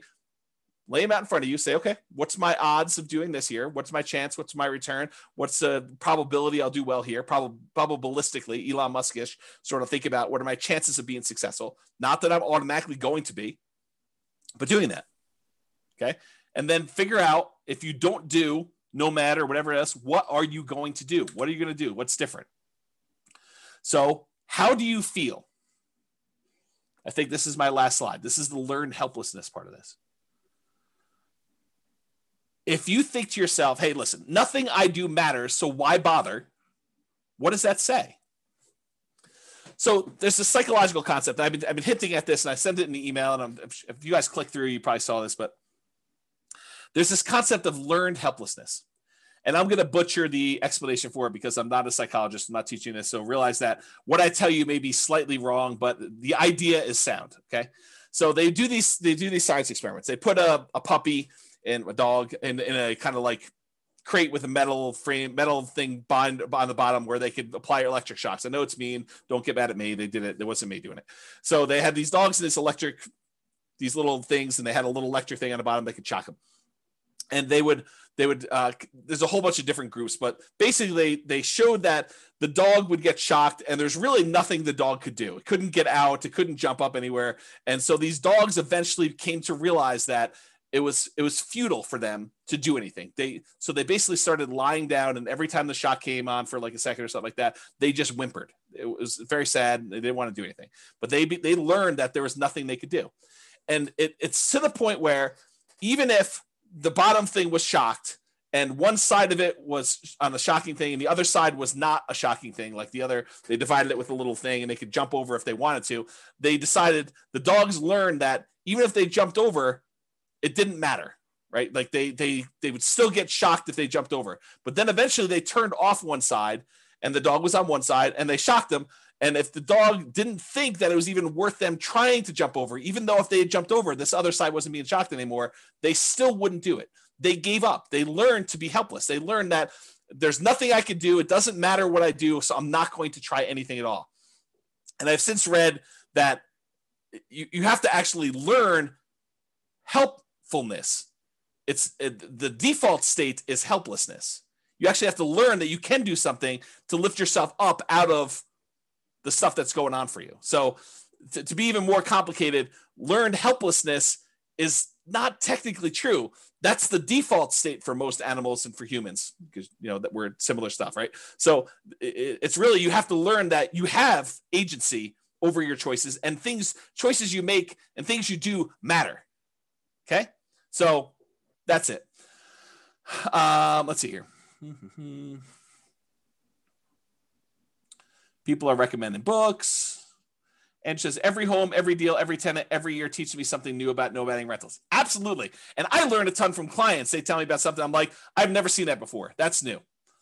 Mike says, like fake cattle grates painted on the road stops cows from crossing the paint. Yeah, there's a story. I don't know if this is true, but there's a similar story about elephants where they like attach a little thing to the elephant's thing and they stake them in the ground when they're young, and they learn that they can't move them, they can't pull it out, and so do that. And so eventually the elephant becomes full grown, and they can put this little thing on their ankle and put a little tiny stake in the ground, and the elephants just assume that it's like fully in there. They stop trying to pull it out there. So something like that. I don't know if that's true. Thatcher says, so what or who is the alternative to James Orr for those that are just getting started? Yeah, go download the podcast today, listen to all that stuff. Sabrina says, James, a somewhat unrelated question to your topic tonight. How can I deduct or depreciate my tax return the repairs and renovations I put into the owner occupy when I do Nomad? I don't think you can. I don't think that's something you can do. Maybe there's a tax person out here, but for owner occupant, I don't think you can actually deduct it. Where he said, I think one of the most powerful mindsets is to know you're going to lose money. Make yourself understand that it's a reality and what you can do to minimize it, and then take action anyways. Keep your receipts and add to the value of the property when it becomes a rental. Yeah, so Royce says do that. I didn't think you could. Maybe there's a tax professional on who's willing to share that with you. Otherwise, ask your tax pro. Okay, so continue on with this stuff, right? So how do you feel? Nothing I do matters, so why bother? If you feel that way, that's an issue, right? Like that's going to prevent you from taking action. It's going to prevent you from even trying. So you got to get over that. You got to realize, hey, look, maybe it's a small percentage chance, but if there's a small percentage chance and the reward is big enough, that might still be worth doing. Might I still fail? Absolutely. But what's the alternative? Look at all of your choices and say, I'm going to do something. It may not be a 100% guaranteed result, but I'm going to take action in the one that is most likely to be successful for me. And maybe you choose to do a higher probability with a lower reward because you believe, maybe incorrectly, maybe correctly, it depends on you, but maybe you believe that is better for you to have a higher probability of getting a little bit at least than to go for it and to do a lower probability of success, but a much bigger outcome. And you get to decide whatever that looks like for you. If you feel, hey, look, I tried that already, it didn't work.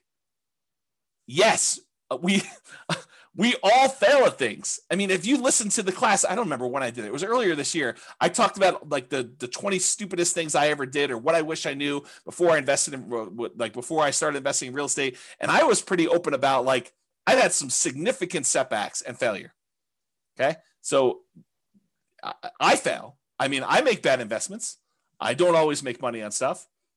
Sometimes I do things and they don't work. Ask Jason. He'll tell you I do a lot of things that don't work, but I still get up there and do that. And I think the thing is you need to do that too. And you need to be willing to take risks. And, Royce just basically said, I'm going to lose money. Be prepared for that. Rising interest rates are killing all the deals. If ever there was a reason to buy now, it's interest rates are at all-time lows. Right. So you're going to complain to me a year, well, maybe not to me, I may not be around, but a year, 2, 3, 4, 5 years from now, you're going to say, I should have bought all those houses when interest rates were at 3%, because now they're at 4, 5, 6, 7, 8, 9, 10, whatever they're at. Right. So you think that all these deals, or you think to yourself, I shouldn't even buy the first property because interest rates are going to go up and this is unsustainable. If interest rates go up to 5, 6, 7, 8, 9%, I put it in the calculator. This is not going to work. I shouldn't even buy one property. I shouldn't even do it. Bad. That's bad decision making. Right. You do one based on what it is today. You can evaluate then whether it makes sense to do the next one. And I think in a lot of cases, it's still going to make sense because even if you get in a bad interest rate, if interest rates happen to go back down, then you could lower your interest rate, do a refinance and improve the deal. Otherwise, you just hold on to it. You got that low and it's not getting any worse than that. Okay. Home prices are too high to make my plan work. I think that's largely what spurred on this class is these home prices have gone up like crazy in that particular market. So if you're looking at it and you're saying, hey, look, these deals are ugly compared to what they were. Yes, they were. They are ugly. Cash flow is not pretty right now. It is not good. I mean, you can move to a different market. Maybe you could find better cash flow in another market. Maybe you can do something else. I mean, who knows? But what's the alternative? And is the overall return you're getting still worth doing? I don't know. I thought those returns still looked pretty decent to me, but maybe it's different for you, right? Rents aren't high enough to make my numbers work. Yup. This is like what we've been talking about.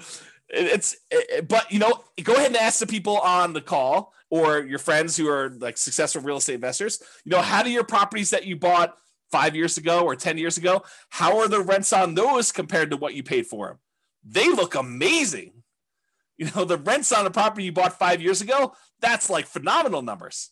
I mean, you basically have the purchase price from back then and the numbers today for rents. That's crazy good, right? But right now you're like making a decision. You're like, this is ugly. Yes, I totally agree.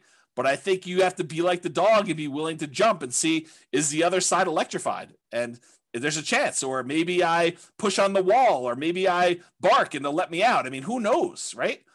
You got to try something. And if that doesn't work, you got to try again. There's like the famous thing. I think Tony Robbins sort of made this famous, but that's where I heard it from. It's like, how long would you give your average baby to learn how to walk? Well, I'm going to let them try 3 times. If they can't get it after 3 times, then we're done. They're not going to try anymore. We're just going to let them remain seated in a wheelchair for the rest of their life. They're not going to walk. No. You always let them get back up and keep trying. If something doesn't work, if they fall down, if they hit something, if they knock their head, they start crying, you let them do it again. You're going to make mistakes. Things are going to happen that were unexpected. You're going to have property values go up 28% in a year that you already own. Great. You're also going to have property values go down. You're going to have rents go down. You're going to have tenants that destroy your properties. These things happen. It's inevitable. I talk about this kind of like idea of your shoelace comes untied. It's not a big deal. You don't stress out over it. You bend over, you tie your shoelace, you stand back up, you continue walking. If it comes untied again, you do it again. If your tenant doesn't pay rent, that's fine. You go call the attorney, you do an eviction, you get them out of the property, you do whatever repairs you need to do the turn, you put a new tenant in there. It's like tying your shoelace. It's got to be that second nature. Okay. Sure, it worked for him or her when they got started. There were deals then, but there aren't any deals now.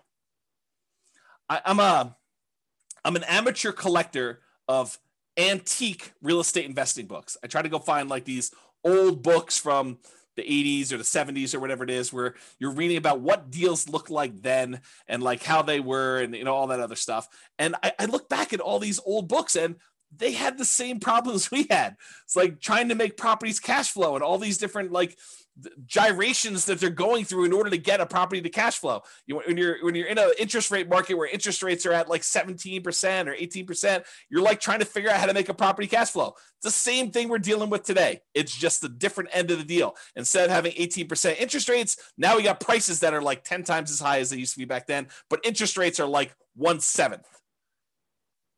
Right? Yeah, there isn't anything new under the sun. It's all the same stuff. Okay? It's just different variations, different rhyming schemes on the same song. Okay? So you can't like look back and compare yourself to, oh, I wish I was James's client when they bought into this neighborhood and they did it. They didn't know they were getting that deal when they signed up for this. They thought maybe I'll do 3% a year. Maybe the property values would go down. I mean, back then the market looked frothy 5 years ago. Like we thought we might be at a peak. We thought, hey, look, I don't know if this is sustainable. Market's been going up for a while. This was not like the beginning of an uptrend. This was like in the middle of a hot market. And they started buying. They're like, oh, I don't know. Maybe it'll continue to go up. Maybe it'll go down a little bit. We really don't know. They had risk. I mean, if anyone's willing to share, because I know there are some clients that were in those neighborhoods at that time, or even other neighborhoods, like, were you a little bit fearful then? Like, I don't know what was going on in the market. Maybe the market will go down. Was it risky for you? I think it was. Like, did you have these same fears where, yeah, I mean, I wish I had started 5 years ago when these numbers were better. I think even then, 5 years ago from today, people were thinking that. That's what my experience has been. The market is moving too fast for me to make this work. Yeah, I totally. This happens all the time. Market's moving fast all the time, Yeah. See, yeah, even Eddie's like, I had to bid over asking on both properties, so was scared to hell. Totally, right? It was like fearful. Like we didn't know what was going on there. Jason's, I thought it was insane what I paid for a Michigan in severance in 2019. But now, yeah, Jason's like, it looks really cheap. It's like, I should have bought 10 of those things. We don't know. And at the time, everyone was in fear. Yeah. Yeah. Other people are like, amen, Jason. Always risk. Not worth doing if it's a slam dunk. Yeah. Prices or rents are going to fall. I mean, how many people think that the market's it's too bubbly. I mean, I'm going to step on my own toes for the class coming up, but are we in a market bubble? Is the market going to crash? I don't know. No one knows. So could prices come down? Could rents come down? Sure. But if you're buying today and then prices go down, you get to buy at a discount the next one. If rents go down, great. You get to buy at a discount the next one. You're kind of like buying down into the thing, and then eventually things turn around. Yep. I can't save down payments fast enough. Yeah, I hear you. It's always hard to save down payments. I definitely struggle with that. I struggle with that today. Right? I mean, I don't have infinite money. And I like having really big reserves. So I still have problems with that. And so do a lot of other people. You know, my wealthiest clients I have all have challenges with that. It is not a poor person challenge. So get over it, because it's not unique to you. Got to do stuff about it. All my wealthiest clients, they do stuff about it. They're actively trying to figure out ways to increase the money that they have to invest. It's an ongoing problem. I can't find deals. Yep, welcome to the club. This has always been the case. You know, the only exception I will have is like 2008, 2009, there was a surplus of deals. But no one had confidence. Very few people had confidence to invest during what seemed like the end of the world. The worst real estate market of our lifetime. You know, a massive global real estate depression. There were a lot of deals back then. You know, it was like, what's the best deal? You know, you were like, it was sifting and sorting instead of trying to find what's the least bad deal or what's the least negative cash flow deal, at least in our market right now. I mean, maybe you're in a different market, but what's the least negative cash flow deal I could do right now? Before then it was like, well, there's 14 ones to choose from. Which one should I pick? Yeah. Okay. All right. So that's all I got. I think you got to take action. You got to do something. And you know, you got to realize, you got to recognize and name in yourself, am I displaying symptoms of learned helplessness? Am I not taking action and doing something? And it doesn't have to be Nomad, doesn't have to be 20% down rentals. Do whatever makes sense for you. I don't care. I mean, I'm basically done. I got one foot out the door, right? So that's what I will say to you. Do something, figure out what makes sense for you, and try something. Take action. You know, have agency over yourself and your decisions and your actions, and make movements towards something. And even if you're wrong, you can correct. It's easier to correct when you're in motion than to correct when you're sitting in fear and not doing anything. That is all I have. And so goes the third to last class, or the three final classes. We're down to two. Amazing class, very good class. I'm glad you guys like it. Mindset is critical. Well done to keep the movement going. Viva Nomad. Well done. Excellent class. I appreciate it, guys. So I hope you all enjoyed that. Any final questions? You are very, very welcome. Very, very welcome. Great class. Good philosophy. Always insightful. Thanks, James. Amazing. I'll look at all those exclamation points. Thank you very much. Thanks for the class. Love the format info. You are all very welcome. So that is all I have, unless there's no party. No party. I just decided to cancel it. It's like, this is like what I imagine. I didn't quite have the normal senior year. I graduated high school a little early, but this is what I imagine senior year to be like when you're accepted to college. All your grades are in. You've got that like sort of like last week where there's nothing really going on. The teachers have you like wiping down the cabinets in the science classroom and cleaning out the lab desks. And, you know, it's like all that stuff. I feel like that's sort of this last week. Like it's sort of like you're ready to go. And the weather is not helping. It's like triggering all those nostalgic sort of summer break sort of thing. So I think, I'm sure, sort of, no ice cream. I might have ice cream tonight. I got ice cream downstairs, but probably not. So I want to sign your yearbook. Oh, that's pretty funny. I don't think I bought any yearbooks. I probably signed some other people's yearbooks. It'd be interesting to see what I wrote to some of these people in their yearbooks. I don't remember any of that, but yeah. We'll have to see. Oh, you guys are all begging for the final class. I don't know. We'll have to see. We'll have to see how it goes. Right now, there's no class. I decided to cancel it in a fit of just, yeah, I'm done. But we'll see. Love to see me and celebrate. Oh, man. You do know that I'm an introvert, right? Like, I struggle with that. Like, I don't know, getting out in public and stuff like that. Is this the end of your website, Real Estate Financial Planner? Probably not, Donna. There's a probably better than, better than 50% chance that I spin off Real Estate Financial Planner, the software, as a paid business. Because my guess, I don't know this for sure. There's a 10% chance I'm like, done. Everything's done. Close everything down. Never do anything else again. But my guess is that, especially since I've been doing this stuff for so long, and I tend to think about work. I tend to think about business. I tend to read a lot of business books. Like, all of my like fun stuff seems to be business related. The chance of me going from 100 miles an hour to 0 seems unlikely. It's possible it could. I don't know. I'll know a lot more after taking 3 months off. But my guess is that I probably will spin off the Real Estate Financial Planner business as like a separate little entity. It's my guess. We'll see. We could do it at our house. Oh, Bob and Barbie just volunteered their house. Oh, that's pretty interesting. That might be. Painting landscapes. I did do a painting.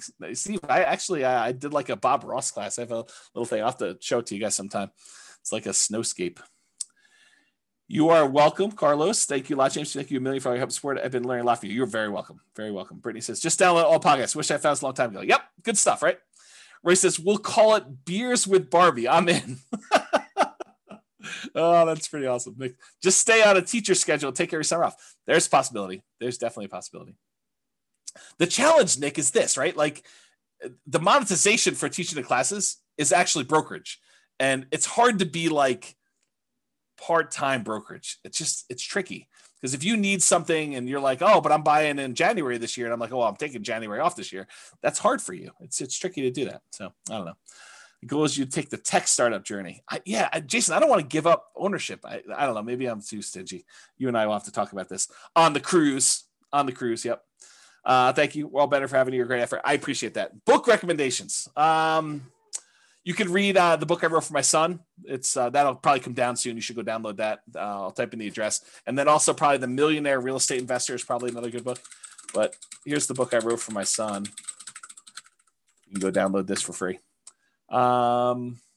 That's probably a good starter book. I would probably do 2 of those. Bob Barcy. I can't tell you how much we've learned from you. I appreciate that. That's very nice. Very kind.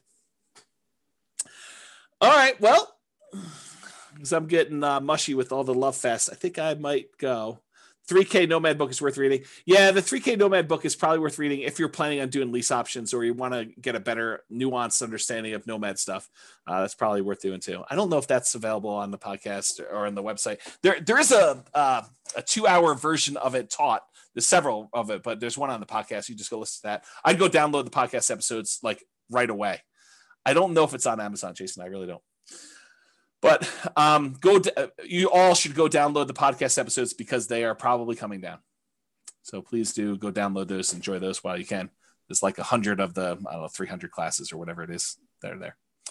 And I might do burrito pricing on classes and release those over time. So there's a possibility that you'll see you could buy a copy of an old class for like $12 or something like that. Basically the cost of buying a burrito. All right. If that's all we got, thank you all for coming. We're going to end on time. I do appreciate it. Looking forward to the last 2 classes, and then we will be done. So 2 more preps, and then take some time off. So thank you all. I will talk to you all soon. Have a great night. Oh, someone's on my back porch. I got to go. All right, cool. I will talk to you all soon. Have a great night. Bye for now.